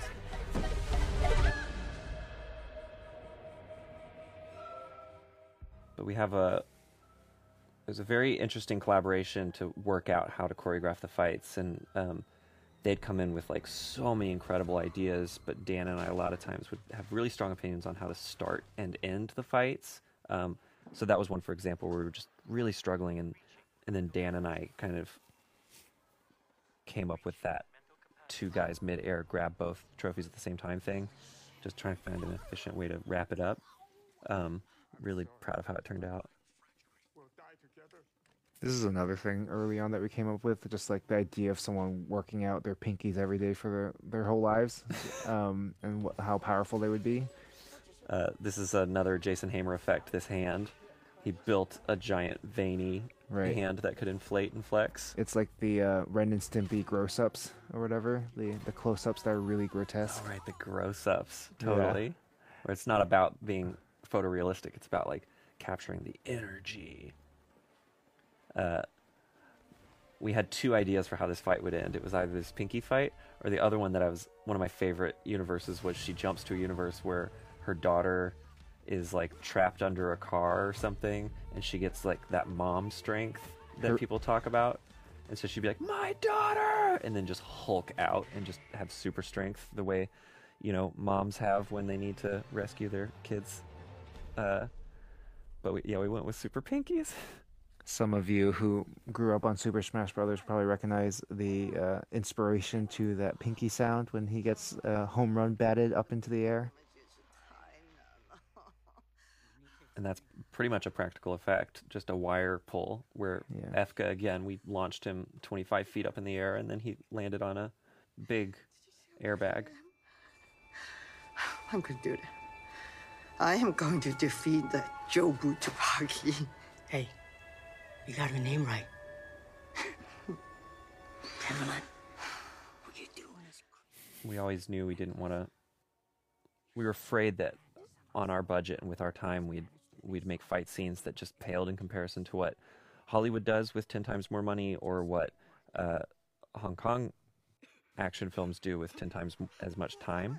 So we tried to, as much as possible, set aside enough time to shoot it, but also spend tons of time in prep to get our act together so that we could make fights we'd be proud of. It was hard. It's very hard. Some of the most stressful stuff was trying to make our days when we were doing that big fight scene we just watched. When Wayman says he's grateful for Chance for giving them this opportunity to hang out, it's like a reference to Andrew Ian's letter to Carl Sagan, just like almost treating Chance like some sort of god who graced them with the ability to hang out with each other, to connect through the cosmos or whatever. Cool. There's not a lot of science, in the finished movie, but we definitely love talking about science and reading kind of pop science stuff, and really got a kick out of reading about the multiverse and kind of like different cosmic theories and stuff while writing this, and also before writing this. I think it just informed the tone, but we weren't able to sneak in a whole deleted sequence about the slit scan experiment that Or you mean the double slit? the double slit experiment. experiment. Slit scan is a visual effects technique, right? Yeah. Our brains are mush. Our brains are mush. We've literally been talking for days and days and days about this movie. Yeah. But luckily, the movie's over now. The movie's over, thank She's God. dead, So and we can go home. I would just like to thank A24. I'd like to thank you guys for buying or renting our movie. We really hope this was a rewarding commentary. And maybe we'll see you again someday, somewhere out there. And all that noise. It's very funny. It's so mean to hear the applause, or to like make people applause in theaters, and then for them to be like embarrassed about the applause. And then be like, oh, I got pranked. I'm so sorry. So if you just applauded at home, fuck you, we gotcha. It was a joke. It's not over. To me, this is when the movie really begins, because it's like Now you don't know what to expect. Now you're on you're in no man's land. Originally in the script there was the entire credits were going to roll, and all of what you're watching now would happen like picture in picture, kind of like a blooper reel from a Jackie Chan movie. And so this running through the multiverse, we wrote a whole 9-page version of it because we were like, the credits might be like 8 or 9 minutes, and we backed away from quite so much meta-ness, which I'm glad, because just living in these worlds is so rewarding. This is the great Randy Newman, voice in Rakakuni. While nobody's looking. Yet once again, Jason Hamer and Hero, they built this incredible puppet. Culinarily. That I'm gonna was sing while you talk. That was attached to a wig that actually had hair that was on like a stretchy pulley system kind of thing. It's really there's incredible. no visual effects on any of this, and it was too much fun to do. I'm begging you. No, please. So Kelsey Ephraim, our set decorator, fell in love with this universe, and we told her to go bare minimum with the set decoration, and she just... And this was one of those fights where she was like, please give me some extra time to decorate the hot dog apartment. I And want she was like, everything to be hot dog colors, pink and brown and bunny, ketchup and mustard, lots of cats. Yeah, she was like, these ladies love their cats. So it's all cat artwork and hot dog colors. It was so fun to walk onto that set.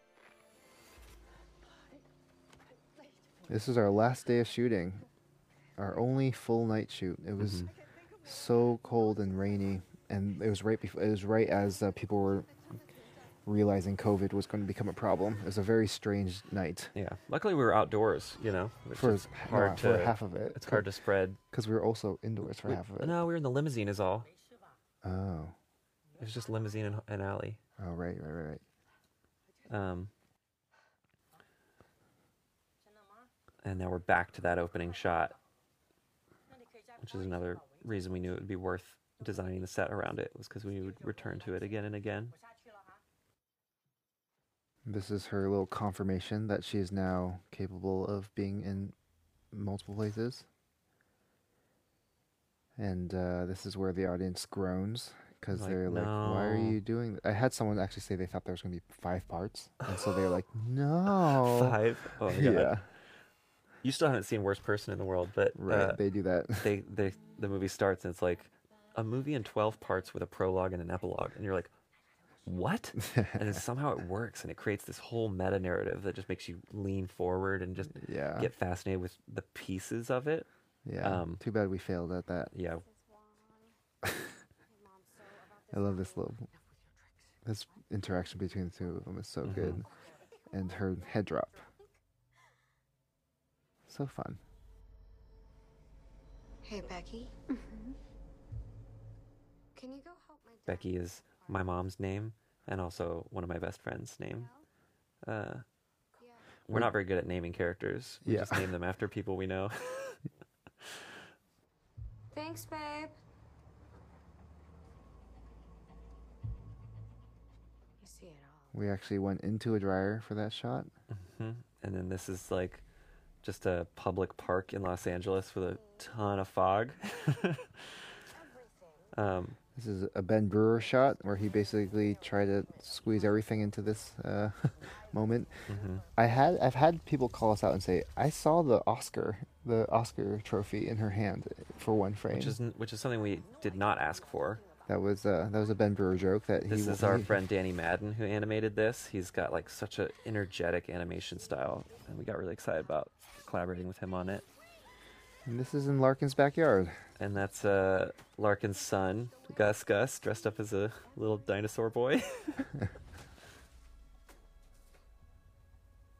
I love this piece of score. It feels like almost Dan Deacon-y. Mm. I'm the one you're looking for. I'm the one who's going to defeat you. Okay. I love all these standoffs between the two of them as if there's going to be a fight. And every single time, it's disappointing. Mm-hmm. Kwan just loves to disappoint. Mm-hmm, mm-hmm. Stephanie's performance here is so funny. Mm-hmm. I didn't expect this scene to be the one where we get to be like where Jobu gets her silliest. Just like her in a normal outfit, just fucking around. La la la. Yeah, one of our instructions to her sometimes would be, Jobu thinks this movie is dumb, is trying to ruin it. And, we just see what Stephanie's brain would come up And with. sometimes she'd be embarrassed with what she did because she loved the movie and loved what it was about. And she just like would be like, oh, I don't like that that's in me. I don't like that I did that. But we were like, that means you're onto something, you know? Because Jobu is kind of the postmodern voice in the back of our heads that like can't take anything seriously.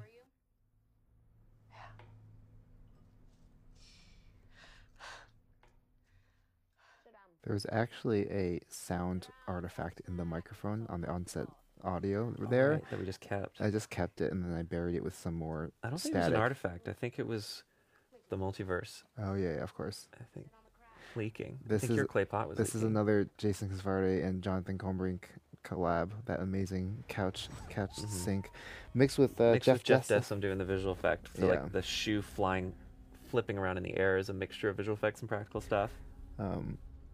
This is a nice opportunity to talk about our incredible looks departments. Oh you my know, the gosh. costume, makeup, hair.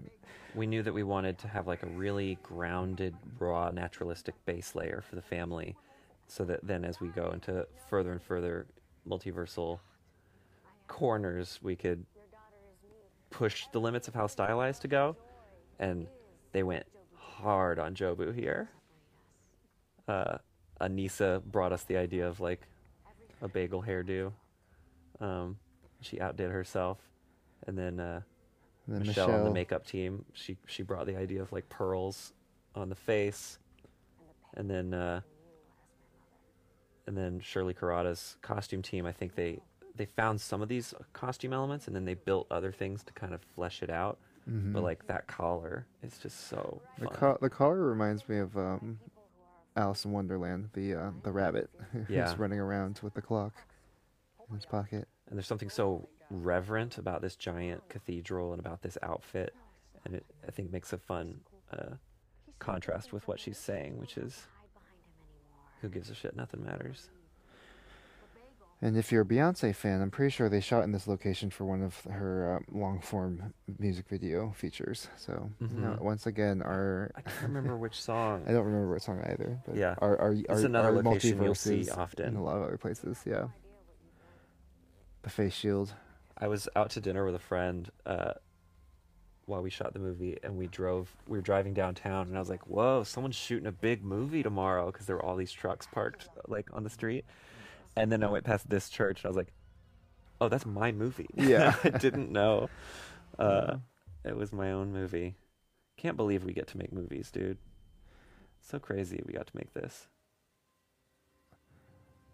So this is one of the hardest scenes in the edit. It took us a long time to find the right arrangement, because it's meant to be this montage that just allows Evelyn to see how pointless it all is, and to really see her sit in nihilism in a comfortable way, which is I think is at scary. first we thought it needed to be more disorienting in order to kind of like get you to where she is, and eventually we found like no, making it patient and melancholy is in context so much better, because we've barraged the audience enough at this point, and so like this score totally unlocked it to just be like, oh, it's nice and gentle actually. I'm really proud of this little swirl. This is another collab with the whole team. Bagel swirl. There's a version of this movie where the first half is The Matrix and the second half fully is Magnolia. This sequence is like a hint towards that, but it proved to be too impossible to write that movie. Yeah, that version we would spend even more time in the other universes and flesh out their characters, and it does have elements of that and elements of like Cloud Atlas, just the kind of magic of match cuts and music. There's a couple sequences in Cloud Atlas that just like sing. Or The Fountain. There's so much improv from this hot dog universe sequence that's coming up that we couldn't use just because of how quickly everything had to be cut together. Yeah, but they would just live in that scene, and they were just so sweet, and it was so hard to say cut because just Jamie is a great improviser, and the two of them had too much fun together.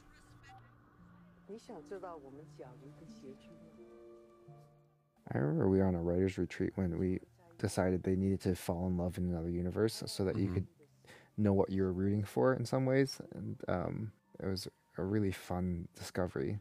And then later down the line, we're like, what if it looked like Wong Kar-wai shot that scene Much or later. sequence? Yeah. But yeah, we found a few of those lines of dialogue that happened there in the alleyway early on, and they became like flags that we constantly chased because like, there's an emotional. It's so exciting that the alternate universes are going to take us somewhere really emotionally resonant that'll color everything else. We always try to make sure we get there somehow.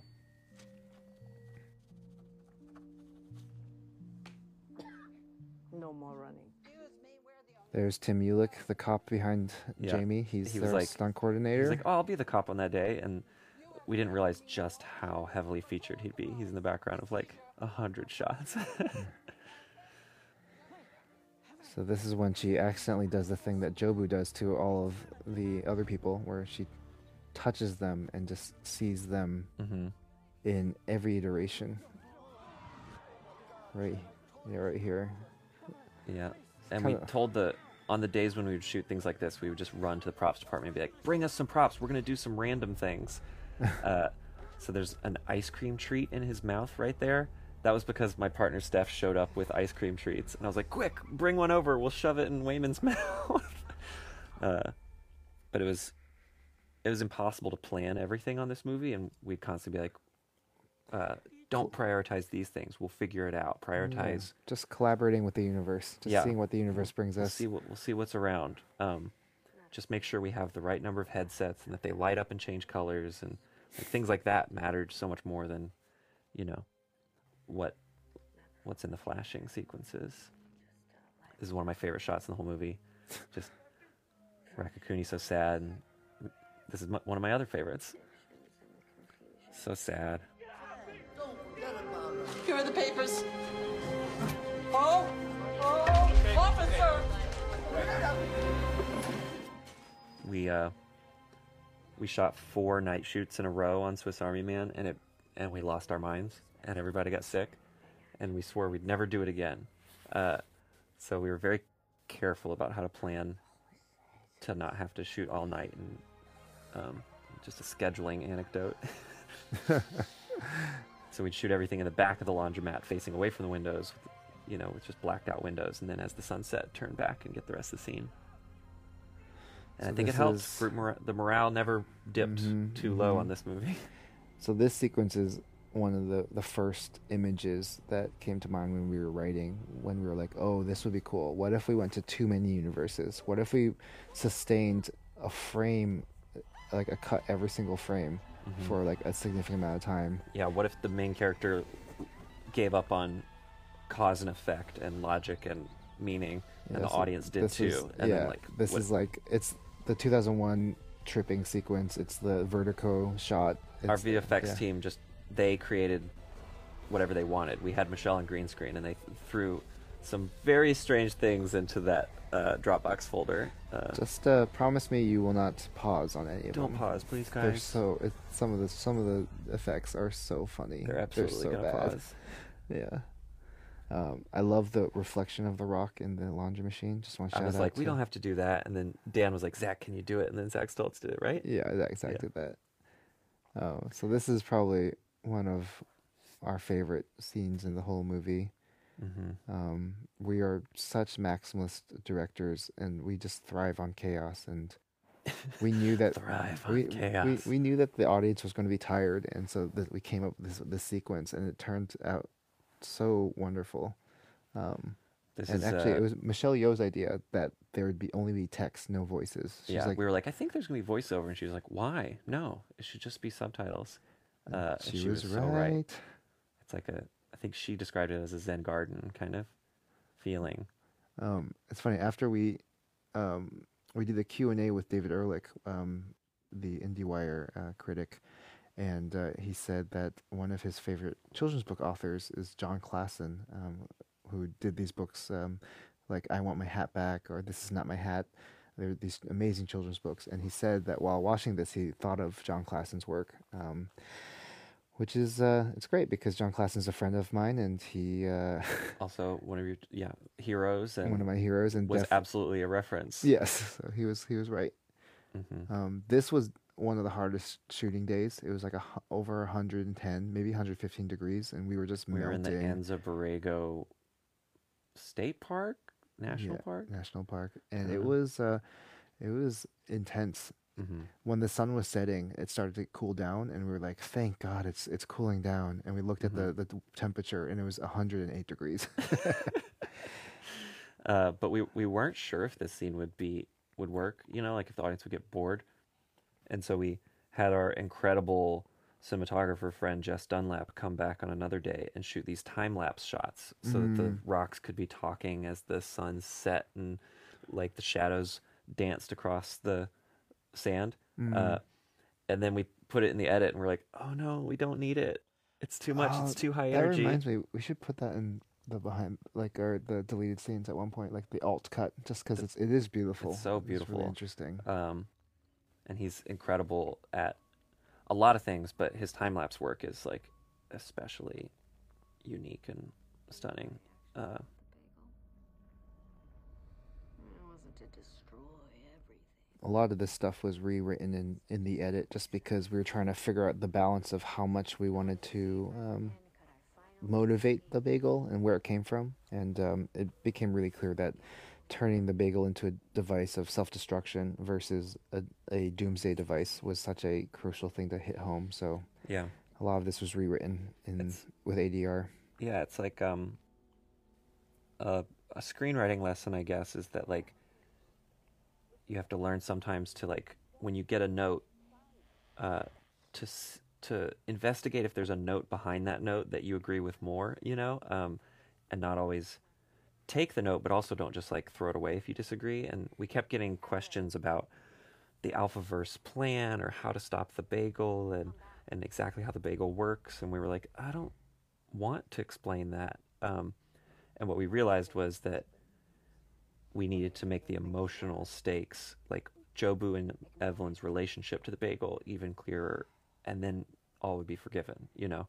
And that was kind of what finally cracked it for us, and what we felt was the right solution to the note was like, okay, we won't explain the bagel, but we'll explain why Joy built it and what she wants to do with it more clearly. This is where Key really gets to shine. Break our frickin' hearts. When we were shooting a lot of this stuff, Joy, Steph Shue and Dan decided to sneak Steph into the background of as many shots as possible, even if it didn't make sense for continuity. So in the montage that we just watched, you can go back and hunt for Jobu, just walking through the background of shots all the time.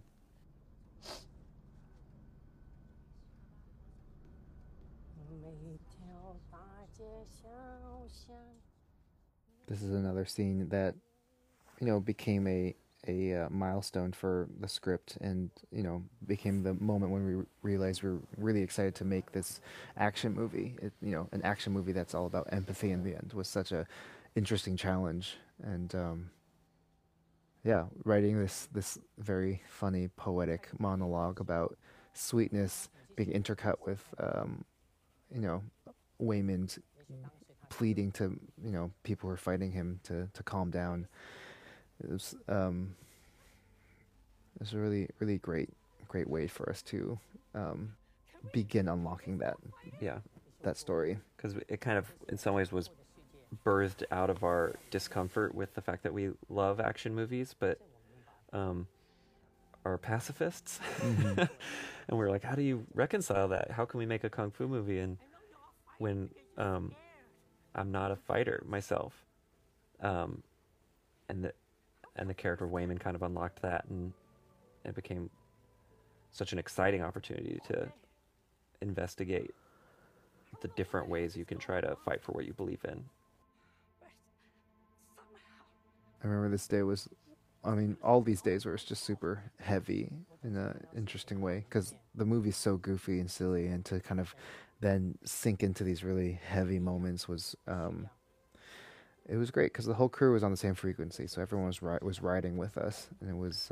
we did warm-up exercises a lot of times to kind of build group morale, and it's kind of selfish. We like to wake ourselves up in the morning, but I think this day was the day that Dan did a guided meditation as the warm-up exercise. Right, yeah, that makes sense. And so everyone sat down in this room, and Dan just walked everyone through a guided meditation about love and what do you love, and imagine that love as a glowing orb. And it was powerful. A lot of people afterwards were like, oh my God, that was so special. And it set the tone of the day. It was so nice.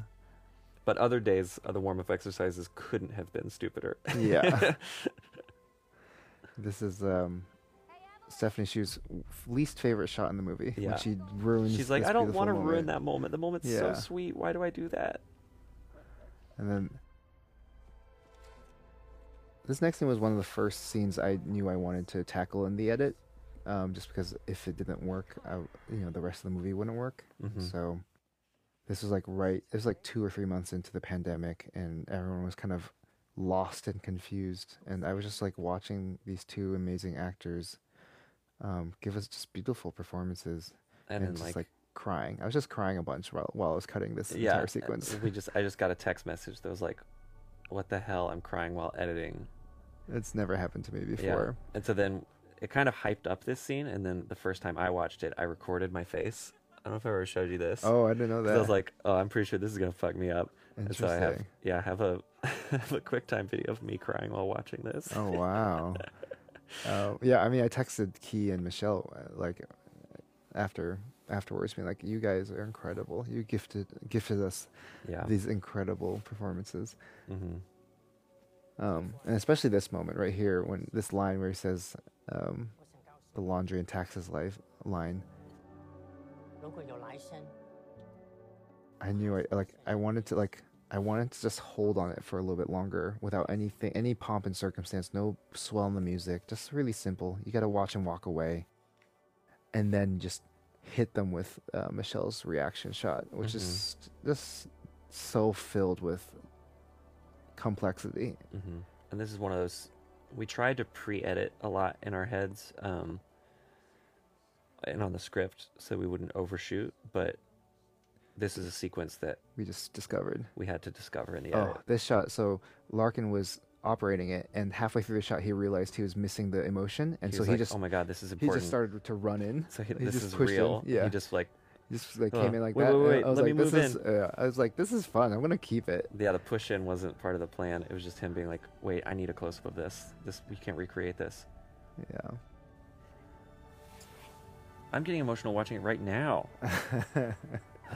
Lame. Lame. Baby. No, it's beautiful. This moment where it's because, like I said, this whole movie is about people not being able to see each other because of all the chaos. And that one shot of her in the laundromat is her fully taking in her husband. Right. And it's such. She doesn't even say beautiful... anything for that whole sequence. No. And here's K-pop Jobu ruining the moment again. Freaking movie again. What a butthead. Yeah. I love this outfit with the teddy bears. So stupid. And again, Anissa was like, what if we put Jobu like in cursive on her forehead using the hair? Like, sure. You're like, go for it. When we were shooting this at times, I was like, is this too stupid?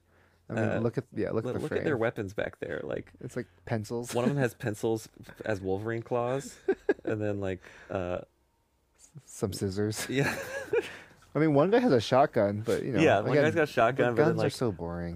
There's an actual actor named Waymond back there who you see in a lot of shots. His weapon is a keyboard. He's just holding. I don't know what he's gonna do with it. It's like a keyboard necklace. This a lot little of crew hand thing was cameos fun. up there. Oh yeah. Getting sucked in. That's our first AD. It's Li Jing again, and then I don't remember this guy's name. I don't know. He was an the idiot. worst. We had to kick him off set.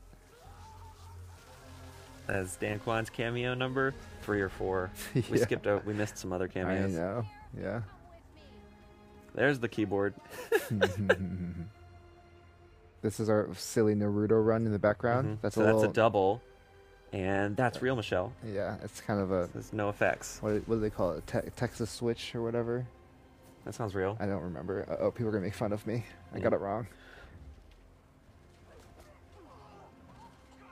This was one of the hardest sequences to shoot because we, the whole crew just would take turns picking up paper after each shot. Literally everyone on their hands and knees after every shot. We just had buckets and buckets of tax paperwork to throw in the air.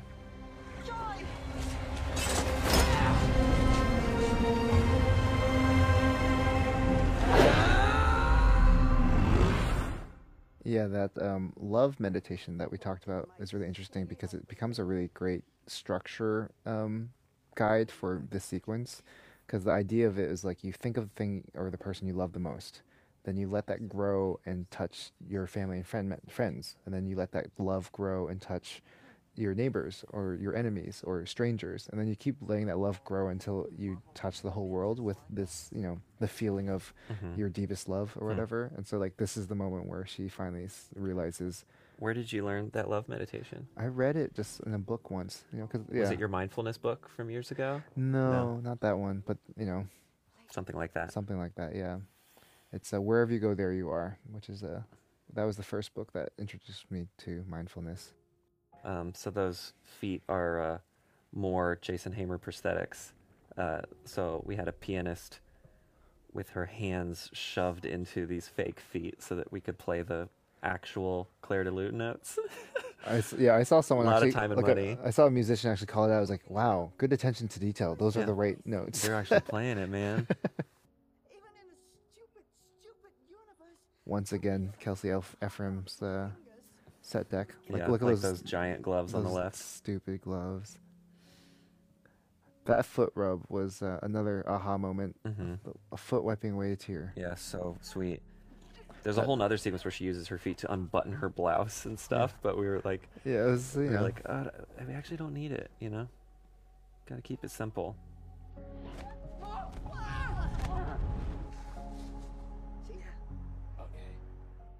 I Feel Nothing is something that was from an older version of the script where a lot all of the people with bagels drawn on their foreheads they're the nihilists, and they have like a doctrine, tenets to their religion of no emotion, nothing matters, I feel nothing, etc.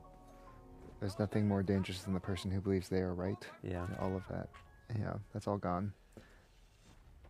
Our dumb, boring gunshots. Guns. And then this is our like obvious evolution of the Matrix moment. Oh, right, I guess something like that. Ever heard of the Matrix? Right, I keep meaning to watch that. Yeah. For the 50th time.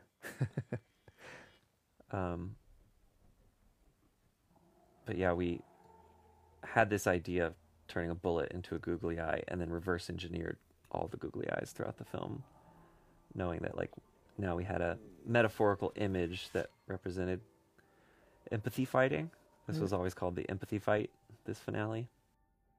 Yeah, the stupidest thing being this moment of enlightenment, this third eye opening. I love James Hong here. So stupid. That's like him channeling his hatred towards us. Yeah, no, that's fun. Just yeah, that kidding. was just him improv. That was just him making between fun takes. of us. Yeah, it's like, this is so like, dumb. Some people think this is stop motion, but it's actually just us with rocks and sticks. Yeah, and then we just remove the sticks We'll put later. some BTS out there where it's just me with sunglasses on, shoving a rock with a stick. So this moment of her looking up the stairs is meant to mirror the moment when she sees Waymond in the movie theater up the stairs. It's the same exact song, and it's her seeing her love, but Something then, to love in everyone. Exactly. There's always something to love. Exactly, yeah.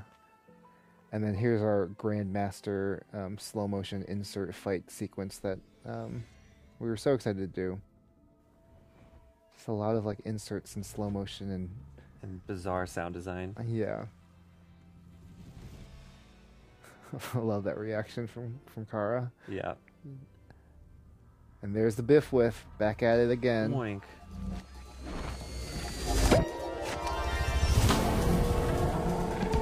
You know, Evelyn, my wife used to wear that. So yeah, this is just a sequence where someone who has all the power in the world uses it not to destroy you, but to understand you, to see the multitude. When we were editing this, Dan Kwan got carried away and just started pulling stock footage and clips from YouTube, and we were like, but we don't have that footage. But there was something so freeing about like this stuff, yeah. not limiting ourselves while editing, and then we went back and shot more pickups and stuff because it just helped connect the dots with certain things like that X-ray. I love this little match cut right here where it just push into the mouth. But just a reminder, this is Noah Sacco's greatest director cameo in all of cinema's history. It was so nerve-wracking on set, just trying to like be like, what's the balance of professionalism and also like trying to get my character right. But Michelle got a kick out of whipping me because we had tortured her so much for weeks and weeks at that point that she got to be the boss for a second. I don't know. I think she was always the boss all along. She was. This is true. This is another instance where we just didn't get the shots we needed, and so I just used stock footage for all those whip stuff, and then we went and did pickup shots of whips. But it worked because that's what that's the language that we had created. It's like you can cut away to anything. So we cheated a lot. Mm-hmm. This is Harry Shum finally getting to fight Michelle. We have a very extended monologue here where Harry just goes on and on about how sad he is that Kakuni's not there, and we couldn't fit it all in, but there's some real gems in there. Yeah. It was really fun. It was one of the few times that Michelle actually broke. She from laughing. She some stuff that Harry said was really funny. Maybe delete scene. We'll see. And this is another moment where we were like, aha, what if Michelle rides Harry's head? This is stupid. But then what if we then turn that into a fight scene? This stuff, Tim Ulick was, again, stunt coordinator, was like, we have to put them up on wires. We have to go fully into it so that they can have fun. And we were like, I don't know if we have the time or money, but Colin, our rigger, found a way to make it possible so we could actually just shoot all this practically with some wire removal. I will say that little section right there is probably some of my favorite Andre 3000 flute playing. Yeah. It's so good. It just feels so alive and so exciting. This bagel shot was the first bagel shot that I worked on where I was like, oh, I think we figured it out. I think I'm starting to understand what this should look like at the end. Mm-hmm. It's sort of graphical, like a graphic novel, but at the same time has some energy. So again, it's not photorealistic. It's not meant to be We try to make something that wouldn't compete with, $200 million science fiction epics. Yeah, it was its own thing. Goes like a little bit of Ghostbusters, a little bit of motion graphics, a little bit of just like music video, simplicity.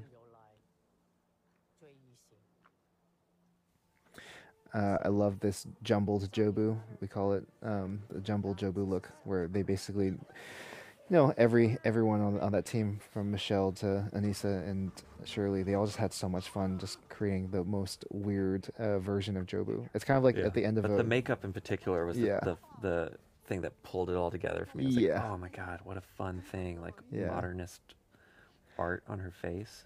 And this moment with James Hong, it's like one of the first times I feel like I can remember seeing him just really sit in a character and feel and get to go somewhere really emotional. Yeah, and he was so good. I know he's 93 now, but I hope he gets many more roles like this where he just gets to show the depth of his abilities.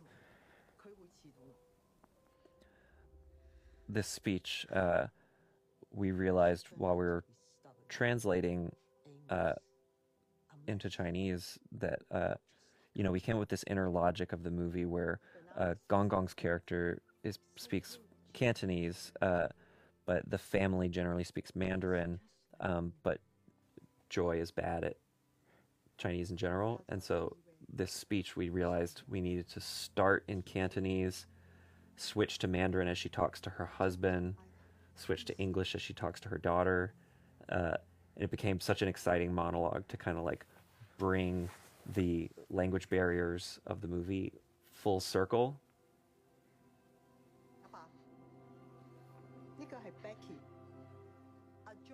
But it was hard, and we couldn't have done it without Echo Kwan, our translator.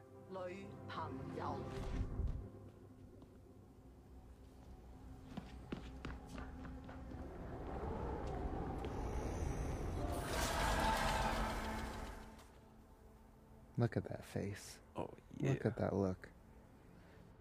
This is such a beast for the composers, too, because it's basically one evolving piece of music for 12 or 13 minutes straight. And when we rough cut it, it was just too all over the place. And they helped glue it together with kind of a consistent melodic identity. And this is their final standoff. Finally, they get to fight. I always get I love the rage there from the daughter, and then this moment where she just opens the arms. It's a classic thing that a lot of kung fu movies do. It's like the yin versus the yang, the closed fist versus the open palm. But this is all one shot on green screen with pre-programmed lighting, because we knew what the backgrounds were going to be. It was pretty ambitious. Proud of how it turned out.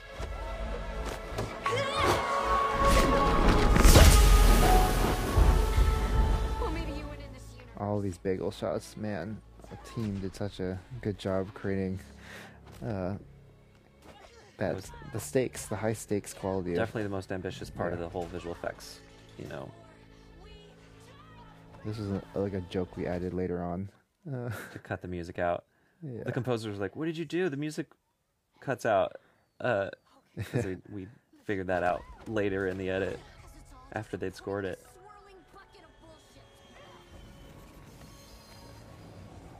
There's a scene in the Grandmaster next to a train that we were inspired by with lots of this. Yeah.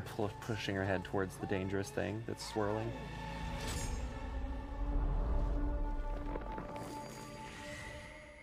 And then this is sort of the "my name is Neo" moment. I am your mother.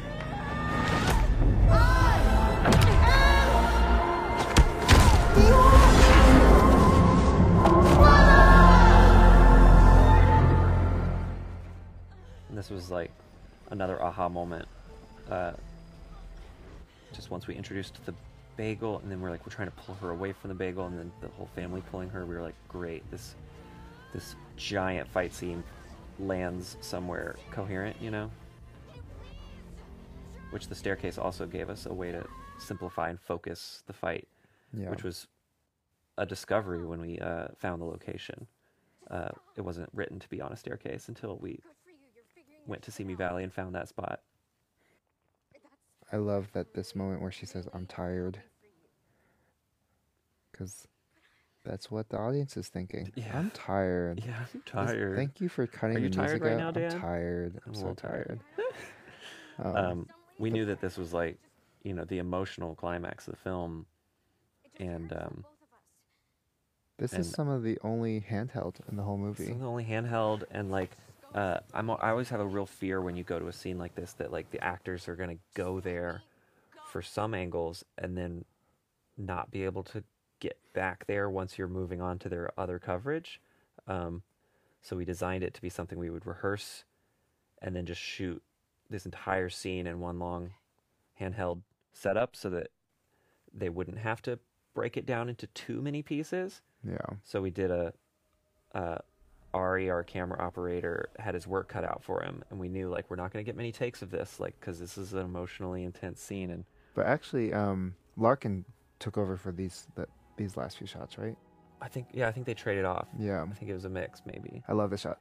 The shot of the rock in slow motion looking down is Oh just, my gosh, it's so beautiful. yeah, it is. But I think it really paid off just to pre-light shot- this whole parking lot. And That moment when she, the tear falls down her face, in that moment, that was actually after we said cut, and we're like, oh, right. why isn't she cutting? And like, it's because she knew a tear was falling. Yeah, she was like, "You don't want to cut, guys. Yeah. I'm not gonna cut. I'm not breaking character."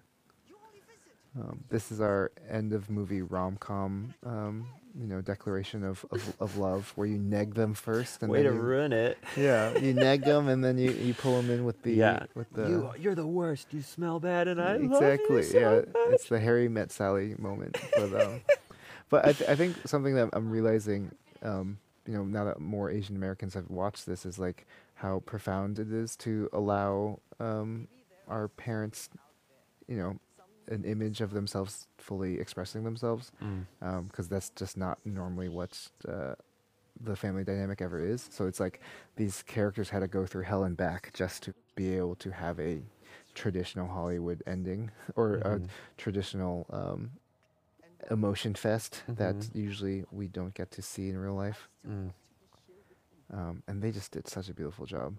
We actually finished early this night because Right. We thought that we left plenty of time in case they needed to just take a 30-minute break, and instead I think we just did 2 takes at Michelle, 2 takes at Steph, and then some pickups, but like we wrapped several hours early. Yeah. The only time on the whole shoot where we wrapped early. Yeah. But we kind of needed it because everybody had been crying at the monitor, and it's like, oh God, let's just go home. We need to call our parents. Yeah, it was a really good feeling to know we had it, and we got everything we needed. The nice thing is, the end of the scene was everybody singing "Barbie Girl" by Aqua, which got cut from the movie, but it was helpful on set, like as an emotional palate cleanser that everybody got to sing together. Yeah, it'll make more sense in the script, but at the beginning of the movie when they're doing karaoke in the mirror, they were actually originally supposed to be singing "Barbie Girl." Yeah, and so then it would come full circle, and they would sing it with the whole.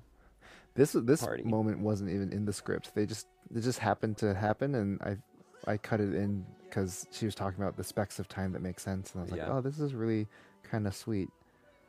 I wish we could hold longer. Grab my hair. Those are Harry's actual laughs. And then Tally Madell This performance is breaking hearts incredible. with her one line. What did he say? That's all. Yeah, it's beautiful, which is kind of what this movie is. It's like, what did he say? What does this mean? What are you trying to do? But you're still feeling something, which I love. It's like it gets beyond the intellect and purely goes into feeling and experience.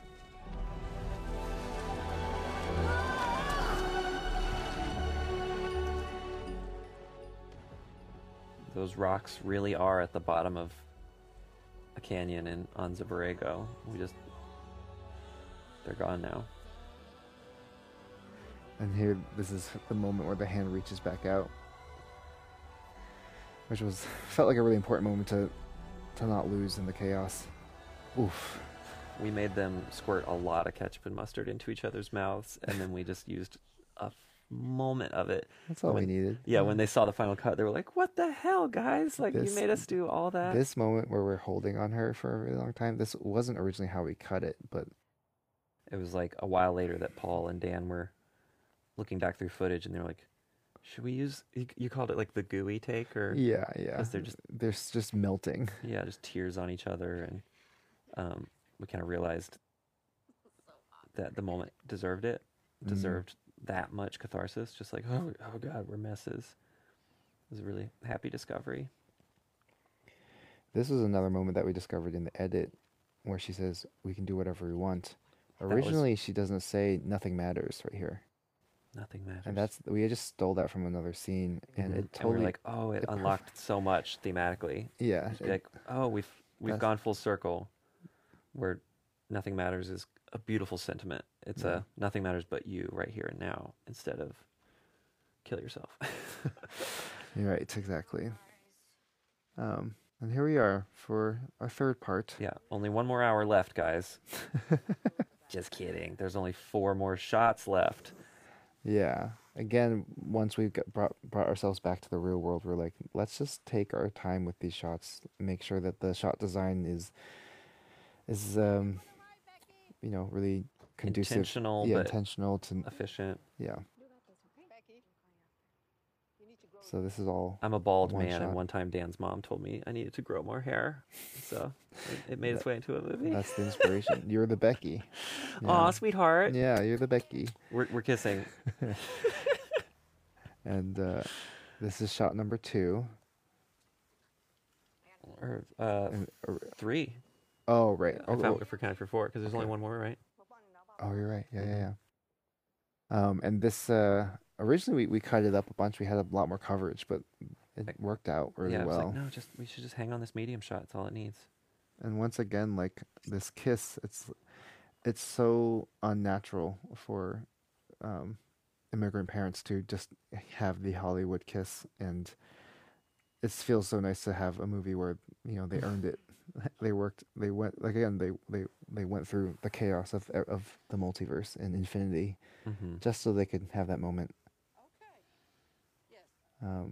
But it was important to us that it wasn't a happy ending fully. Like, she's still splintered through the multiverse. She's everywhere.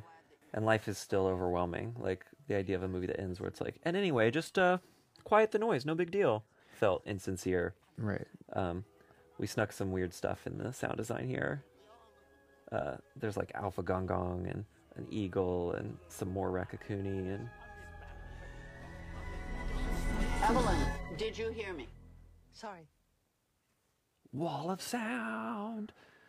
This was inspired by Perfume Genius, Other Side. Oh yeah, of course. If it wasn't obvious. Beautiful wall of sound. I'm proud of the titles there. The little stretch was something we were playing with a long time ago. Very obnoxious, but. And then now we're just gonna point out some badasses as we go through the credits. I guess first up is that's our producer John Wong. But he's been with us for 10 years. The music you're listening to is "Can't Believe It Exists." It's a David Byrne and Mitski original song for our closing credits. Josh Rodnick is our manager. He's been with us for he was the longest. Part of this from start to finish. Allison Reed and John were integral parts of the production team who came out and made the movie possible. We're not going to be able to say everybody's names. I mean, we mentioned most of these people. You got that. So there's familiar names in here. Exactly. Paul Rogers wanted to make his name like 3 times bigger than everyone else's. Right. But and we were like, Paul, God, you're so full of yourself. He's a always sweetheart trying to- until he's not. Until, it was fun to reach out to folks and get their Chinese names in here. Kwan, just like Dan Kwan, spelled differently in English, but we have the same exact name. He used to go by Jonathan Kwan, and we were like, what the hell? Jonathan Wong and Dan Kwan have mushed together, and now we found the actor. That's perfect for our movie.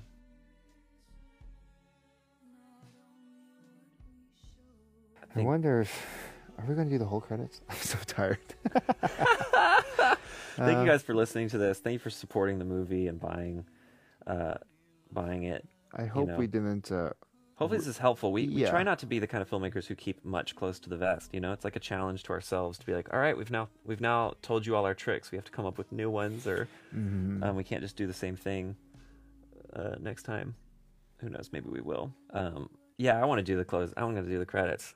I'm just going to enjoy shouting out some names. Hell yeah, a Daniels film. Who It's are funny. they? When Swiss Army Man came out, and people were like, "A Daniels film? How They're like, pretentious! what What the is this?" Yeah. But now it's like, no, everyone's got a weird name. It's fine. Yeah, now that Aquafina, Zendaya's, Zendaya, yeah. got no last name. My partner Stephanie suggested that we put all the PAs up front, and we loved that idea because they were the first ones there and the last ones to leave, and on our movie we had some really hardworking, cool PAs. We got to I had to figure out the names of some of these characters when we made the credits. We were like, what do we call them? Trophy guy and bigger trophy guy. There's our incredible stunt team, Colin Fullenwider, that was his name. And then the previses were incredible. It was the Marshall Club, as we mentioned. They're a YouTube team of friends from Orange County. Vange down there was our sustainability supervisor. We tried to keep the set green where possible, so we had greener than usual. I think, Yeah.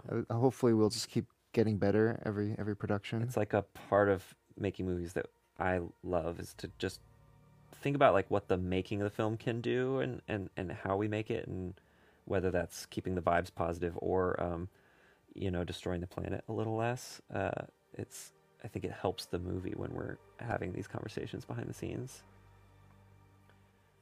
There's Jason Hamer's team that we shouted out so much, and Anissa's team.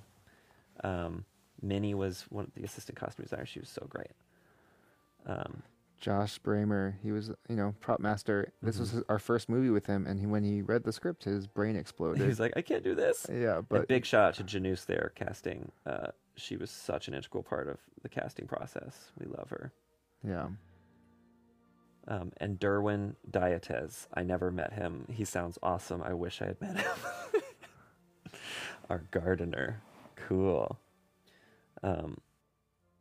Even our Teamsters and Transpo people, we had such a nice relationship with them. Ooh, Zoe and Ashish. Oh my God, MVPs Our from assistant editors had post-team. the hardest job. The amount of stuff we had to do. Oh, shout out to our visual effects team. There Look it how is. small it is. Not very big. And it's gone. It's over. Goodbye, VFX. Unbridled, which is Brent Kaiser. That's the sound team. He's worked with us on a lot. And they were on the project straight from the beginning. Like even while we were rough cutting, they'd help us pull sound effects and stuff. And just some heavy hitters' names just dropped in there for the score. It's just like, wait, did that say Andre Benjamin? Yeah, and then we had our Paris pickup crew.